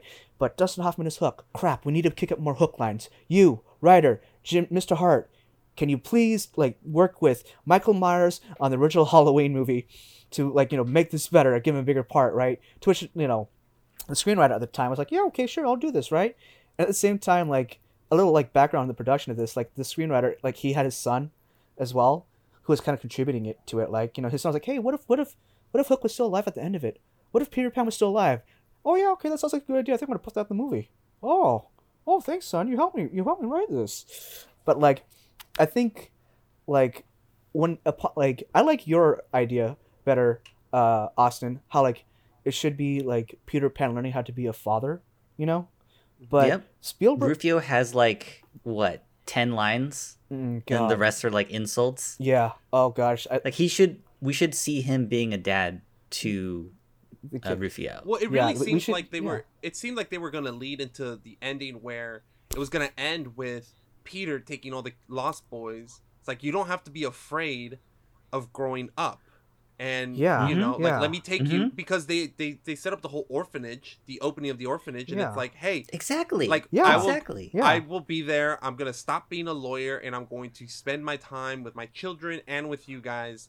I felt like that's where it was headed, and it's like, Thud, you're the new Peter Pan, and I'm like, okay, like that's always been the problem that I've had with like Peter Pan in general. It's just the idea that like, okay, you have a bunch of kids who don't want to grow up because of the response, because they're scared, and I've always been like, well, that's like a weird thing to be teaching kids. Like, I'm not saying that every idea that in a kids movie has to be positive, or in a movie every idea has to be positive, everything has to have a happy ending. I'm not saying that, but with Peter Pan in general, I'm like, so what's the point? Like, what are we supposed to learn? Right? Like what? Yeah. And it's a Disney, and the thing is, Peter Pan is linked to Disney, so I'm like, there needs to be like an idea that a kid can get, that it's like, hey, I learned this from Peter Pan, I learned this from Aladdin, I learned this from Pocahontas, blah blah blah blah blah. I'm like, what's the point with this? I think this movie is very much Spielberg's own way of like rediscovering like his old childhood self, because like he's like, so when his son was born, like he, like I said, like he lost his sense of childhood right there, right? But like while raising his son, he also like kind of refound it as well. Like to quote him right now, it's a 1992 quote from a magazine that he did. In a way, my son took away my childhood from me. but he also gave it back to me. As I was raising my kids, the appetite for Peter Pan started to come back, and it's just stayed with me. And like, which I think it also like this is Spielberg's own Peter Pan syndrome like manifests in this movie. But like I like your guys' take on this, how like, because even in the movie Peter Pan's like, growing old means having to die, and even like Hook has this like fear of mortality That comes out of nowhere, right? And I think that sounds like something like from Spielberg, right? That sounds like something from him. There's a lot of stuff that comes out of nowhere, like Tinkerbell being in love with him, you know, Wendy. Oh my god, that was the creepiest. That's fucking something thing. that I think was in the original story, but it's like every single female character pines for Peter Right? Pan. I felt weird about even that. his own daughter. Oh gosh, I was like, you should take that out. Take that out, you know? There's the mermaids. The mermaids. Tinkerbell, his wife, his wife's Dude, grandma. everybody's jonesing. Yeah, everybody's jonesing for Peter in this, man. Like when that look that grandma gives him, you know, in the beginning, she's like, and then you come in. Played by the wonderful Maggie Smith. Yes, Professor McGonagall. She has aged well if you think about it. Like she stayed at that age for the longest time, and she's done a very good job of it, you know. But man, that scene, like when she was like, "Oh, you came in and you saw my daughter," that look that look she gave him was like made me super uncomfortable. She gives him that look when she recounts like him coming back. Bear in mind, Peter Pan was 13 years old when he comes back, and she's like, she has a granddaughter at the time, and it's like you're still like you know thirsting after this 13-year-old after all these years. You're a grown ass woman, and like you're. And she has that one story about her wedding, how she's like, oh, I would kind of wish that you would show up and stop my wedding. A 13-year-old? You remember that? Yeah, and like that's left in there, and then like the mermaids, you bring the mermaids back for that one scene, and you don't like you don't bring them up again like that. They don't appear in the final battle. Yeah, like you could have like they're just there to like like that could have be really sexy underwater. Yeah, like you could have left that on the editing floor, and you still would have been okay. Like this movie has a lot of bloat. I'm definitely sitting there. I'm thinking like you could remove that part. You don't need this plot point. You don't need that part right there. We don't need to know about Tinkerbell, like you know the kissing part. I mean, it's nice and all, but at the same time, like at the end, like does it really add to the ending? It's like why did she bring him there? Like the whole reason he's there is like it feels off. It doesn't feel very consistent with itself. Yeah, like it's like they bring Hook. Steals Peter Pan's kids. He knows they're his kids, right? Yes. So, and he knows about the play and how he missed Jack's big game. How do you know that? So what's that whole thing? What's that whole thing about him not knowing if that was really Peter Pan? I mean, God, I think that's looking very, very deep into it. I think the base. It's not. It's really not. I think the basic premise is somehow, because magic exists in this world, right? Like magic exists in the world of the movie. So because he's back in London, Captain Hook caught a whiff of Peter Pan's ass, and he's like, he's back, so I'm gonna have his kids hostage, and that will force him to come to me. And then he sees this old man who looks nothing like Peter Pan, like the last time he remembers him, and he's like, you look old and you look different. That basic premise is fine. It's, you know, it's you could look into it like, well, this doesn't make sense. It's like, okay, maybe those are plot holes, but you know, sometimes you just have to overlook that. I think where it really starts, but it happens like all the time. Well, I think, and it makes every single time that it happens, like it's like they didn't think this through all the way. I think the basic premise is fine, but outside of that, when you constantly do that, I think it is a little weird. And when you're setting up different things and not really following up on them, and you're sending mixed signals. I'm like, what am I really supposed to think about this whole thing? Like, Peter Banny's supposed to be a better father to Jack, but like I think the idea that you said about him being a father to the Lost Boys is great. I think that should have been the premise. Yeah, I think I do agree. I think the women in this are kind of weird. Like, Maggie Smith's character, it doesn't feel like it was meant for a children's movie. Do you know what I mean? Like, Definitely. Maybe if you wanted to do a realistic version of Peter Pan, okay, great, because real life people, it's very complicated, right? Especially if someone's aging and someone isn't. Like, I think that could be very complicated, but for a kid's movie, I'm like, this just feels weird and icky. And then you have Peter Pan going with Maggie Smith's granddaughter is also like, ooh, this is giving me some Captain America and Shannon Carter vibes. I don't really know if I'm going with that. It gave me more. And then he kisses Gwyneth. Yeah, it gave me more like Woody Allen and Soo Yin vibes actually, because like she adopts him, she brings him and she adopts him, and he grows up into this gentleman, this man, and then she just the look she gave him, I was just like, this is you raised him from 13 years old to now, and you're still no. Yeah, maybe? it is. Yeah, it's that's weird. That's weird. And okay, and look, maybe you can make the argument like, no, you're not getting it. It's supposed to relate to this. Okay, fine. But the thing that kind of always, at least for me, freaked me out was Tinkerbell wanting to fuck Peter Pan. Yeah, that was beyond weird for me. And maybe it's because I don't fuck with Peter Pan, but when she straight up wishes herself to be human sized and kisses him, I was like, wait, did she always want to bang him? Like, even in the animated film? I think so. She was jealous of Wendy. Yeah. Oh, that concept is strange to me. Even if it's in the animated film, that whole concept is just weird. Like, yeah, I don't get why that's a thing. Like, I don't know. It just threw me off. And also, I didn't like Julia Roberts in this movie. I'm sorry. Neither did Steven Spielberg, apparently. There was some rumors about her being difficult to work with. I don't know if they're true or not, but like the tabloids and stuff would call her Tinker Hell or something. Yeah, I remember that. Which is bizarre, I think. Tinker Hell? Yeah. I mean, look, I think what it is, we were talking earlier about fucking Steven Spielberg saying how he doesn't like working with star-studded cast. I think a lot of it has to deal with egos, because you have a lot of different people with a lot of different egos and a lot of different statures and a lot of different levels in the industry all coming together.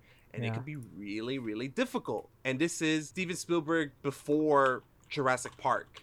And like, yeah, he made Jaws and stuff, but I think Steven Spielberg doesn't have to deal with that bullshit today. You know, he can have a star-studded cast and he could go on and he like, if you don't want to be here, fuck out of here.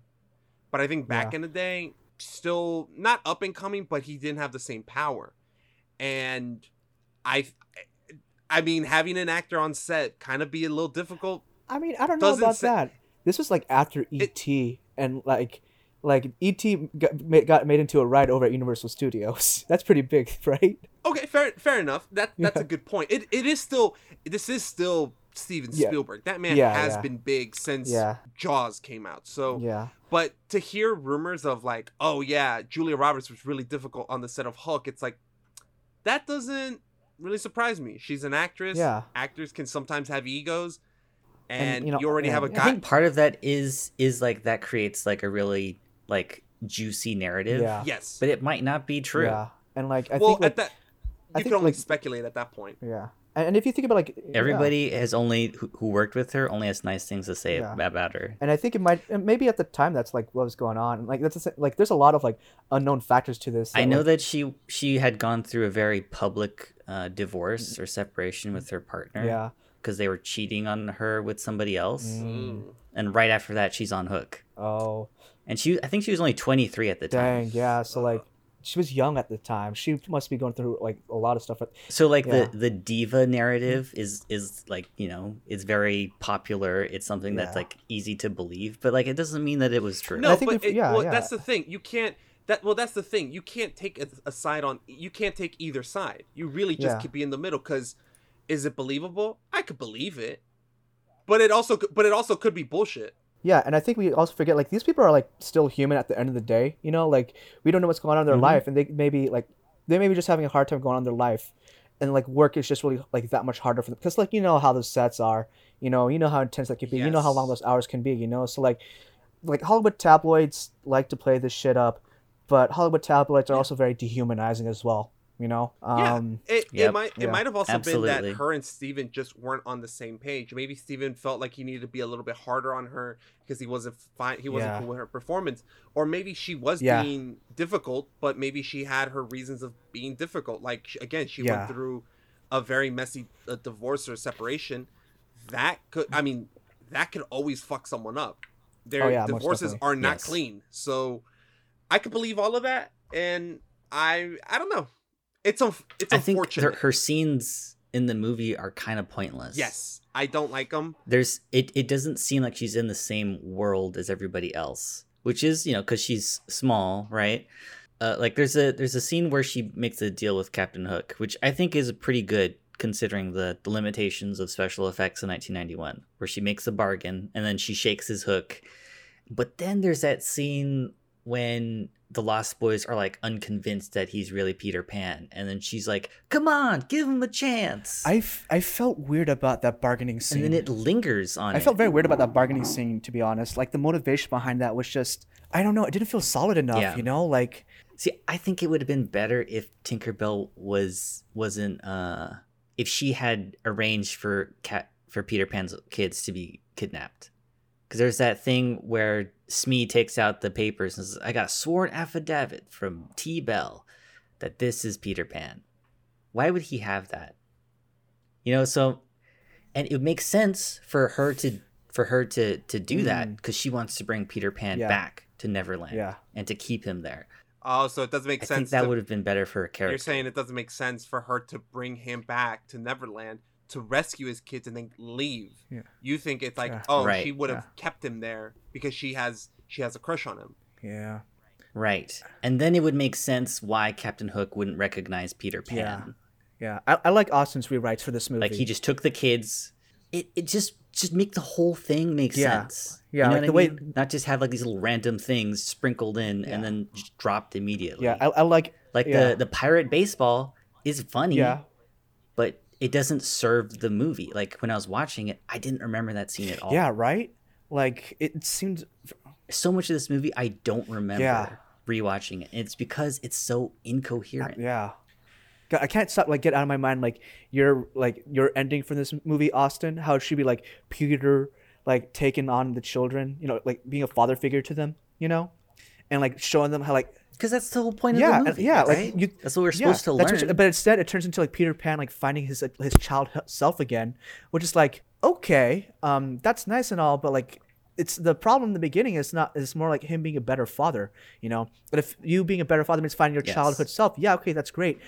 But here you got all these other kids, all these other loose ends, these characters that they themselves are unresolved. Like Tinkerbell, she got her kiss, but at the end, does it really lend itself to the movie? Not really. Does it? It doesn't lend itself to give a satisfying ending? No. Peter Pan, when he said, I was scared of dying, but in the end, if you let these kids grow up and show them, hey, growing up is not scary. Hey, yeah, sure, that's a big part of it, but at the same time, don't be scared about that. These anxieties about growing up, and hell, even Hook. The every time I see the clocks go off and he's terrified of them, it makes me think of this one idea that for Hook, clocks mean reminds him of his own mortality. Yes. Yeah, exactly. That was in the original Peter Pan story. Yeah. Is that this crocodile took his hand, also ate a clock. Yeah. So Captain Hook was afraid of clocks. Yeah. And that's such a great idea, to have time represented in some kind of monstrous crocodile, but it's actually represents his mortality. Yeah. That's great. Yeah. I love stuff right? like that. And I think it would have been better if they showed hey, it's mortality is a normal part of life, and it's okay. Being scared about it is okay, but it's much braver to go carry on in spite of that, And a lot of Neverland is very much a denial of that mortality, and I don't know, it's weird that Peter Pan refines that denial of that again, and carries that back with him over to the real world, It's I mean, granted, the ending, what was that the last quote, the greatest adventure is living, or living it would to live would be a great adventure, which makes sense, but I see Peter refining that when he thinks his happy thought is his son giving birth and him revisiting his own memories. And when Tinkerbell goes, oh, you have a lot of sad memories, no wonder why you don't remember it. Okay, I'm sorry, that just is that's a green light for hey, it's okay for you to repress all your sad stuff. That's what I'm kind of hearing in that, Yeah. And it's not a healthy way to deal with that. But then again, a lot of people in Hollywood are not. They don't necessarily They're not necessarily. They're not very healthy. No, they're not. Yeah, they kind of very much push these not very healthy ideas, for the sake of movie. Well, it's just. I think the problem is just that they didn't actually go down and find out what the actual, because they have the idea oh well, Peter is supposed to become a better father, and he's going to go back to Neverland and learn how to be a better father. And it's like, well, okay, but there's a lot of different ideas at play, and a lot of things are happening, and I'm not really sure. I think the best idea that the film has going for it is that you have this villain who's trying to befriend his arch nemesis child, and like that scene at when they're playing baseball, right? And he sees like, oh, like it's like that makes sense. That idea makes sense. But then with Tinkerbell, and it just seems like, and like the Lost Boys, it just feels like it's extra fluff. The Lost Boys could have been really cool. I think there should have been more Lost Boys. And less honestly, Hook. I think Hook was the extra fluff. I think Hook was more the extra fluff. Absolutely. Yeah. Really? I thought his scene with him and the kid were pretty interesting, because it's like, here's what you would look like if you actually showed up to your kid's baseball game, and like this is how happy your kid looks when he has someone who's there for him. I think the Lost Boys in this film doesn't work because it's about him discovering that youthfulness, which, okay, so the problem is when he's with the Lost Boys, he's trying to discover his youthfulness, trying to find the kid in him. Yeah. But the thing is, he's not a kid. He's supposed to learn how to be a father, not how to be a kid. Exactly. And I think that's where the problem is. That's why I think the Hook scenes work better for me than the Lost Boys. Because with the Lost Boys, it's fun seeing Robin Williams and Rufio have a rap battle. Yeah. But it's an insult. Roasting. Exactly. Roast battle, yeah. A roast battle. There you go. It's a roast battle, but it adds nothing. There's nothing to it. And then you add Tinkerbell on top of that, and it's just like, okay, wait, what the fuck is happening? It's just there's a lot of ideas at play. Find the kid in you. Never let the kid go. But then you also have to be a father for your kid, and it's like, you also got to fight off all these like ladies that are coming after you, dude, and kiss every single one of them. Yeah, man. Give them all a little piece of Peter, That's I'm sorry, I'm just still not over with it. Yeah. All a little piece of Peter. Just give them all a piece of Peter. Jesus Christ. Give all the ladies a little Peter. Give them, God. I just feel so weird about that. It's just like, even as a 13-year-old, like you kids, you didn't outgrow. I mean, I get first love, but people outgrow that. Wendy, did you not? Well, it's not an idea for a kids movie. It's not an idea that really should have been here at all. Oh, and the thing is too, it's funny because I think as a kid I even would have found it weird seeing this, and I'm like, man, these women are acting weird. But the funny thing is these women weren't written by actual women; they were written by guys. Clearly, and I think a lot of it is that manifestation of, man, I wish when I was young, like, that chick that I hooked up with always died loving me. She still wanted this, you know what I mean? But I'm still young, and I could tap that if I wanted to, but I'm gonna hit on her grandkid, because I like it young. That's kind of that's a perverse way of saying it, but he's like, man, I could get any kind of poontang I want. And it's a weird. I wanted to say that, but I didn't want to be the person to say that. Thank you, George. No, but it's a weird idea to have in a movie, and it's just. It is, again, maybe it doesn't bother you, but when I was watching it, it definitely creeped up on me a little bit. Oh, yeah. It definitely, did. Like, at the time as a kid, I didn't understand it. I was like, adults are talking. I don't care. And then, like, when funny stuff happened, I was like, oh, Robin Williams is being funny. Oh, kids are doing fun stuff. Okay. But now that I don't remember any of the movie until he meets the Lost Boys. When Rufio shows up. Oh, gosh. Like, apparently, we haven't spoken about Rufio. Oh gosh, yeah. Let's talk about Rufio. I fucking love Rufio. Like, I got some pre-production notes about Rufio actually. So when Dante Basco shares a story where the big reason why he got the role is out of everybody else, he asked Steven Spielberg, hey, I got the role. Why'd you choose me? Spielberg was like, oh yeah, you're the only kid that scared the shit out of me. You terrified me. That says so much about Steven Spielberg more than it does Dante Basco. Right? I think. What's scary about Dante Basco? Yeah, you wrote a movie about a man eating shark. This child scares you?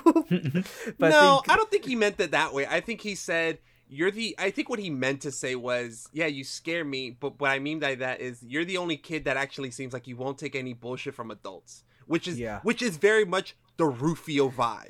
Rufio yeah. straight up's like, we're gonna kill this lawyer. I don't give a fuck.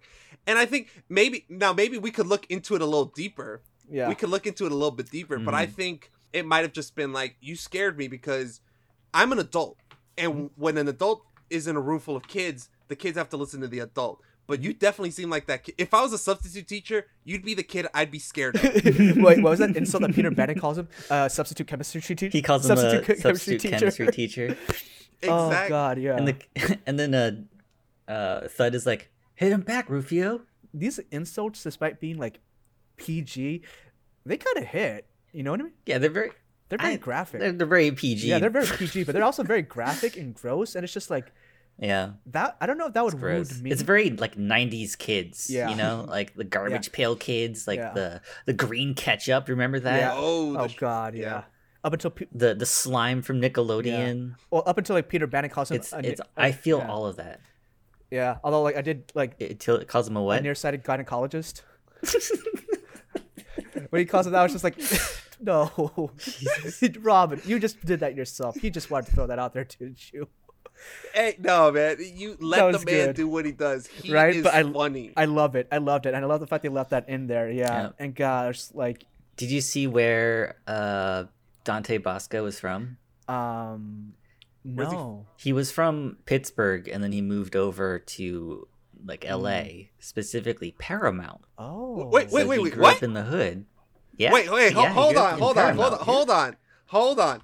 Is my man from Paramount? Yeah. Oh, wait. Oh, I gotta. In case you don't know, if you haven't listened to our Origin Stories episode, Jorge is actually from Paramount himself. Dante. Okay, so I'm on his wiki. Dante Bosco is a Filipino American born in Pittsburgh, California, and raised in Cerritos and Paramount, California.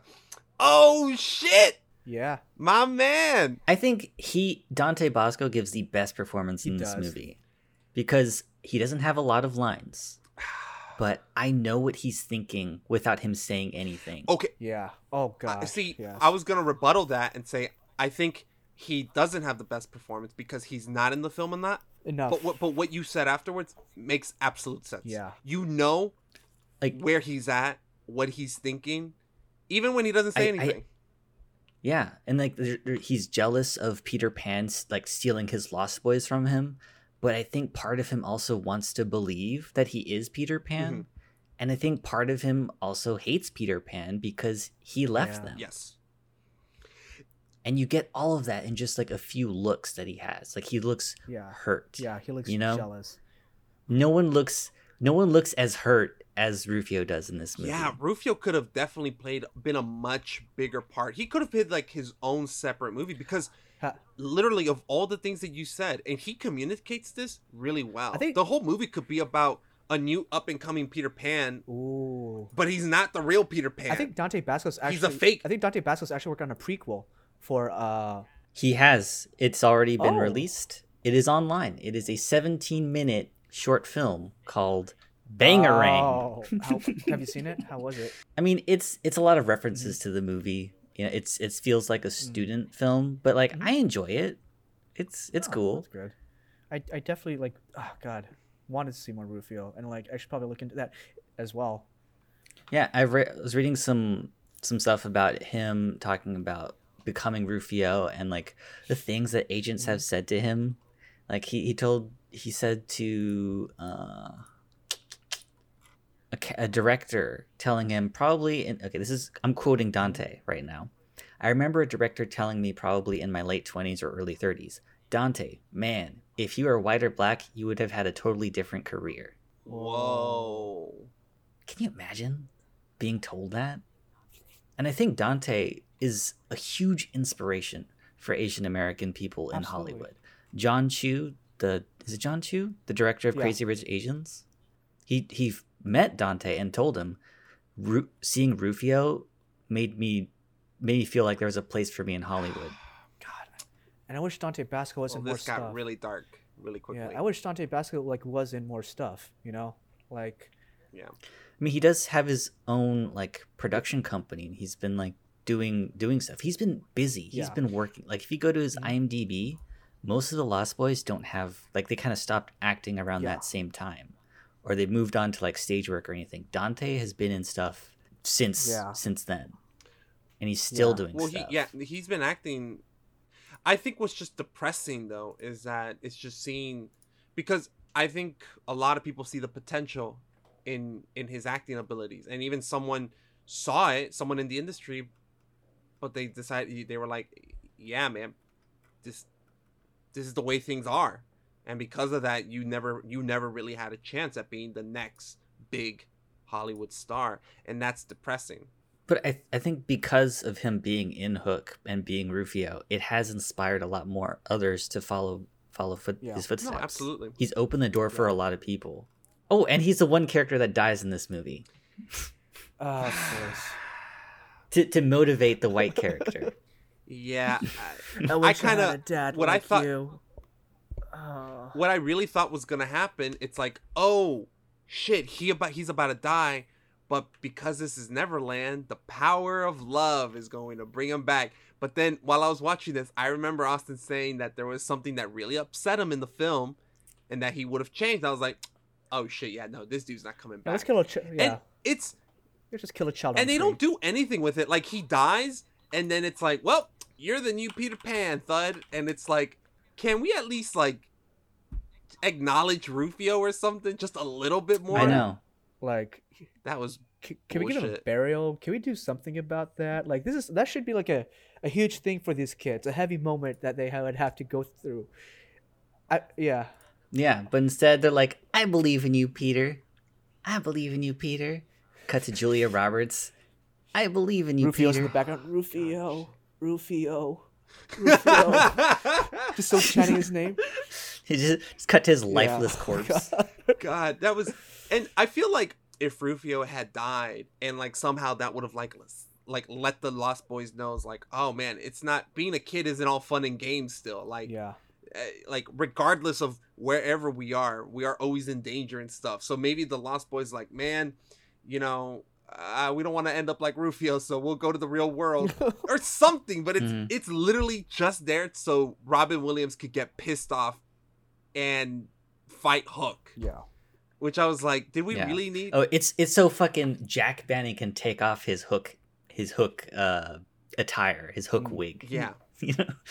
It was, I was like, and even I was thinking like, oh, because they killed Rufio, like Peter Banning's gonna be like, nah, man, you killed Rufio. You didn't have to do him that way. Yeah. Fuck you, and would have like actually killed him and stuff. But no, we have to work around that by saying, oh no, technically Peter Banning didn't kill him. The crocodile killed him again. Yep. Yeah. Which is, dude, I remember seeing that as a kid and being unconvinced that Hook was dead. I was like, Pan, you better fucking gut that fucking crocodile and make sure he's dead. Like, you know? Well, his body isn't there. His body isn't there. Right. So he probably just hiding in the crocodile right now. You could have think, oh, he maybe escaped. You know, maybe he escaped at the last second or something. Was this crocodile supposed to be alive, by the way? No, the crocodile was dead and skinned and it ate him or something like that. Because it's so stupid. It was one of those moments where my suspension of disbelief was like a little bit was being tested truly at that moment. You know, I mean, there's a lot of that in this movie, but like, yeah. Because the way it falls, like, if it fell there, it wouldn't hurt Hook in any way. Hit him in the head. You know, because the way the mouth is open, and the way the mouth would hit the ground first. So if he was standing there, he'd be fine. But you don't see his body, so I'm like, dude, he ran away. Look for him. Yeah. I remember feeling that as a kid, like they need to look for Hook. They need to look for his body. Yeah, I call bullshit on that whole scene. I'm like. You guys are trying to tiptoe around the fact that there's a kids movie and you got to find a way to deal with Hook. You don't want to let him off the hook, pun intended, but you also don't want to. You also like want to kill him. What do you do? And it's like, well, wouldn't it be funny if our crocodile fell on him, symbolically meaning that the crocodile ate him? Ha ha! It's like, fuck you, fuck out of here. Sounds like you're starting to hate this movie a little bit more, George. No, no. I still have generally positive vibes for it. Yeah. But there is some bullshit in this movie that is really dumb. Yeah. Some of the themes just the women in general. Yeah. Like, and then the resolution with Rufio and Hook. And the Lost Boys. It's just... Yeah, and the Lost Boys. Yeah. But look, it is sentimental. It is about a family coming together. There are some cool fight scenes. The production design is awesome. That final fight scene is dope as fuck. The fight... I don't like the final fight scene. Like, man, Austin, god damn it, man. Okay. It's like it, because the whole movie, they're like, in the beginning, they're like, we kill pirates.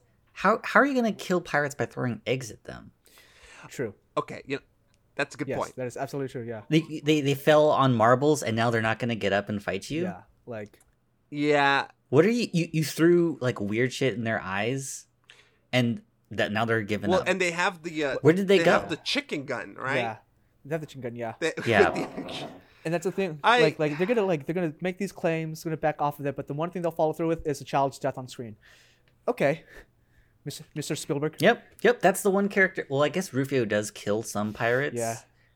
Like he guts one of them when he's in his like combat gear, but even those deaths are like negligible, But like Rufio is very much like he is dead. Absolutely, he is dead. absolutely like he is not coming back, and it is very strange that he is the only one. Yeah. And it's the first time you see Hook do something bad. Mm-hmm. Yeah. He kidnaps the kids off screen, but Yeah. it's the first time you see Hook do something that makes him a bad guy. It's a weird movie. Yeah. That's the if it's a weird for our movie, listeners, this is a very strange movie. And you don't have to watch it. It's gonna be boring for the first 50 really minutes of a 2 hour and 21 minute why movie. is it that long? Absolutely does not need to be 20. He doesn't need to have 2 kids. You're right. Maggie does not need to be there. Like she doesn't need to be there at all, because like she's just, if you were to like remove her from the movie completely, you still have a very cohesive movie. Nothing would change, right? I can appreciate certain things, but definitely missteps in this one. Definitely missteps. Fine. Yeah, like all in all, I think like this movie, like it definitely could have been better. It definitely could have been fixed in post, and like it does like break some like screenwriting rules, the screenwriting sensibilities I feel weird about. But I also feel like this also Spielberg, like I feel like each and every single movie he puts out there is very much his own version of like therapy. You know what I mean? Like manifesting whatever the hell is going on in his head, putting it out on screen and be like, okay, what's the next issue I have to deal with? Well, what's the next movie I'm working on? Okay, Lincoln's going to be about what I'm going through now. And it's like, what? That's the same thing with Martin Scorsese. And honestly, I'm totally fine with that, because at least with that, you get a film that's pointed, that it feels like there's something real behind it, right? Whereas I prefer that over a film that has no soul, that it was just a story that someone thought was cool. They have no real relation to it, and they're like, fuck it, I'll just make this. To me, that's not interesting. Whereas Spielberg trying to work around his daddy issues and his son issues, and Hook, while it may not be fantastic, it's still more interesting in my opinion. I think it's cool to watch. It's worth 2.5 hours, of your life. It's a interesting trip down memory lane, because it just hits like all the 90s kids stuff with the gross food, the food fight, the random skateboarding in the movie, and the basketball hoop. Yes, the basketball hoop is like, all right, 90s. Can we also point out that there's that one Lost Boy who's dressed up in the suit like he's like a Talking Heads extra or something? Like, yeah. Dude, you know what I'm talking about? I was ready. Wait, it was the guy who's like a New Yorker, New Jersey. I was thinking kid. Italian. Like, hey, forget about it. Definitely had a Jersey what's thing up, going Tony? On. Yeah, like it's like, why is he wearing a suit? Who's he trying to be? I don't know. I like it. I like what you got going on there, kid. His whole fucking what was it? His hair slicked back too. Don't ask. Don't ask. Is his That's name? Right. Yeah. Don't ask about it. I was gonna say. Let's get to the quotes. Let's get to the quotes. All right. So this is the part of the show where we come up with quotes from the movie that summarize how we feel about the movie. All right. So I'm assuming we all have our quotes ready. Yep. I'd like to go. You want to go first? All right. Or, it doesn't really reflect how I feel about the movie. I just thought it was really funny. And it's taken out of context. It's kind of inappropriate, but I thought it was, when I heard it, I laughed, and I'm laughing now. I swear to God, so if you fuck say it, I'm near gonna put it sighted in. gynecologist, I swear to God. No. It's Peter Pan says to Hook, I remember you being To a 10-year-old, I'm huge. God, fuck you. Yes, it is. But I'm gonna re-say it, okay? Peter Pan says to Hook, I remember you being a lot bigger. Hook says to a 10-year-old, I'm huge. Gross. Which is very problematic, Yes, I think, considering that Dustin Hoffman has been accused by a 17-year-old intern of being inappropriate too. Oh shit, that really? Really, yeah. Have you not been keeping up with what's been happening with Dustin I Hoffman? thought he got Me Too'd, but like Yeah. older women. Like Older women, yeah. Kramer versus Kramer. I think Meryl Streep said that he was like groped her. Well, he was like he berated her, saying like this isn't about that feminist bullshit. I think he said stuff like that. Yeah, he's. It doesn't appear as if he's a fan of women. He definitely seems like an asshole. But I fucking laughed at that line. Even when I saw it in the movie, I'm like, boy, that line alone has not aged well at all. No, not a lot of things not that at have all. not aged well in that movie at all. Mm-hmm. All right, Henry, do you have a quote? I had a quote, and then like as we go on along the podcast, I might have to change it because like my original quote was like, "Just hold that happy thought, Peter." You know, that part where Peter like realizes, oh, you know, he remembers his son being born. You know, and like because this movie was very much a nostalgia trip for me as well. You know, but as we dissected more and more of this movie, yes, I realized, no, here's a better quote. You're a complex Freudian hallucination having something to do with my mother, and I don't know why you have wings, but you have very lovely legs, and you're a very nice tiny person. And what am I saying? I don't know who my mother was. I'm an orphan. I've never taken drugs because I missed the 60s. I was an accountant. I feel like that's a lot more succinct because there's a lot of crazy shit that's happening here. There's definitely some Freudian stuff going on, and there's a lot to dissect and just unpack from this movie. So I think that's my quote. It's a good one. Okay. Yeah. All right, my quote is when Hook inspects Peter Pan. He looks at his birthmark, not the birthmark, but the scar that he gave from the Tiger Lily incident, who's also missing from this movie, which might be for the better. Considering the 2015 Tiger Lily was played by Rooney Mara. That's right. Yes. You remember? Yeah, do you remember that. Tiger Lily? Tiger Lily's supposed to be an Indian, like a Native American. And they had Rooney Mara play her in 2015. But anyway, he's inspecting Peter, and he says, "Is it you, my great and worthy opponent? I see before me. It can't be. Not this pitiful, spineless, pasty, bloated codfish." That's my quote. That's how I feel about the movie. Yeah, I was gonna say actually that quote really, really makes sense with how you feel about the movie. Yeah. Because I remembered so fondly this movie, you know? I remember, I don't know I know that this person who wrote about it recently, he also showed his kids the movie when he watched it back for the first time. And he kind of felt the same way I did, specifically about Captain Hook. But his kids seemed to like it. Because I think sometimes as kids, we don't have a lot of, we like what we get. Yeah. You know what I mean? Yeah, of course. Because there's no palette there. There's nothing. Yeah. As kids, you just, you either like something or you don't. And why you like it, you don't understand. You just, well, it's cool. There's nothing to compare it to. But as grown people, we've been watching way more movies, keeping up with everything, and we realize what we like and don't like. So, yeah. But everything with Rufio is fucking bangarang. Bangarang.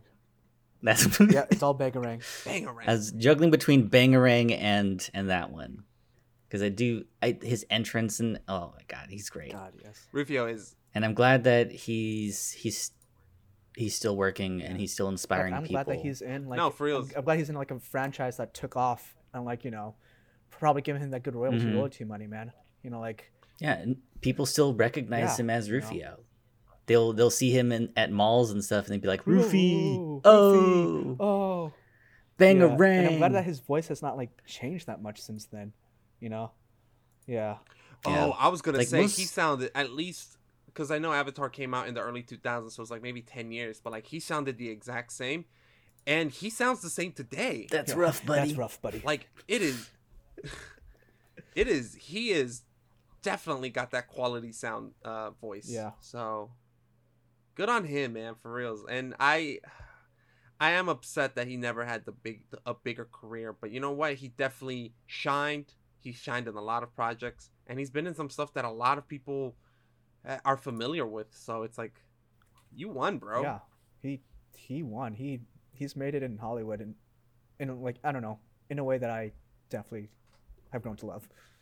This is the part where we say goodbye. Thank you for watching Hook and coming on to the show and doing all that Yeah, research glad for I us. could. Much For real, man, appreciated. appreciate Yeah, it. no problem. Thanks for taking the time to talk to us about it, to educate us about the film a little bit, to share why it meant so much to you, and for listening to the show, man.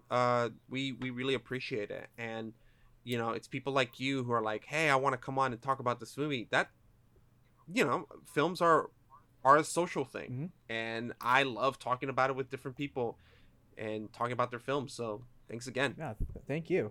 All right, you guys have a good night, and thank all you listeners for listening to us ramble. Yeah. Where can people find you, Oh, you guys Henry? can find me like on Twitter, Instagram, and probably like on PlayStation Network as well at Pootie Chang, Pootiechang, named after the Chris Rock movie, not for that other guy. You guys will know. Yeah, fuck the other guy, but yeah, you know, for the Chris Rock movie. Yeah. You can follow us on @retrograde_pod on Twitter and Instagram. We are Retrograde Podcast, 3 words, on Facebook, and probably on TikTok soon. Yep. Let's put that out there. What's our next movie, Austin? I don't think we've talked about it. We haven't talked about it, but we are doing Space Jam Pretty soon. Around the time when the sequel comes out. So Space Jam will be in our future. You're going to be watching the Spanish version, I'm assuming. Am I? I think so. I think So we're gonna flip it. I'm gonna watch the Spanish version. You're wait, gonna watch what? it in English. Yes. Yeah, because the only way George has ever seen Space Jam is in ¿Qué? Spanish. ¿Por qué? Yep. we Because he grew up in a Spanish-speaking household. And when my parents bought the VHS, they always bought this VHS in Spanish. Space Jam en español. Yeah. And I've never been the few clips that I've seen of Space Jam with Michael Jordan speaking, he sounds awful. He sounds terrible. Yeah. And I'm like, I don't know if I've said this on the pod before, but Michael Jordan can only play basketball. That's true. There was that brief stint. He's amazing. Yeah, there was that brief stint when he tried to do baseball. He's very good at and it. I like how they go into that in the movies. In the movie, he's just like, yeah, he's not good at baseball. Let's just leave him in basketball. Yeah, and the thing of what I've learned about Spanish voice actors is that they bring it their all, and it's fantastic.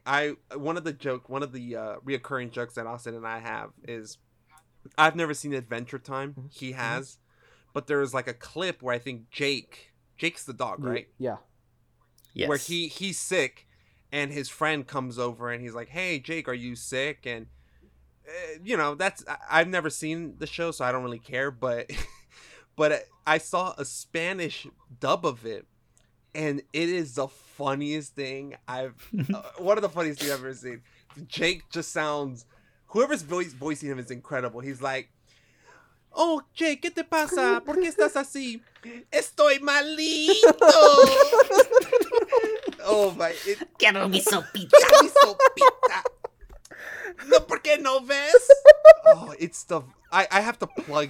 I have to insert a little part of it at the end of this because it is amazing.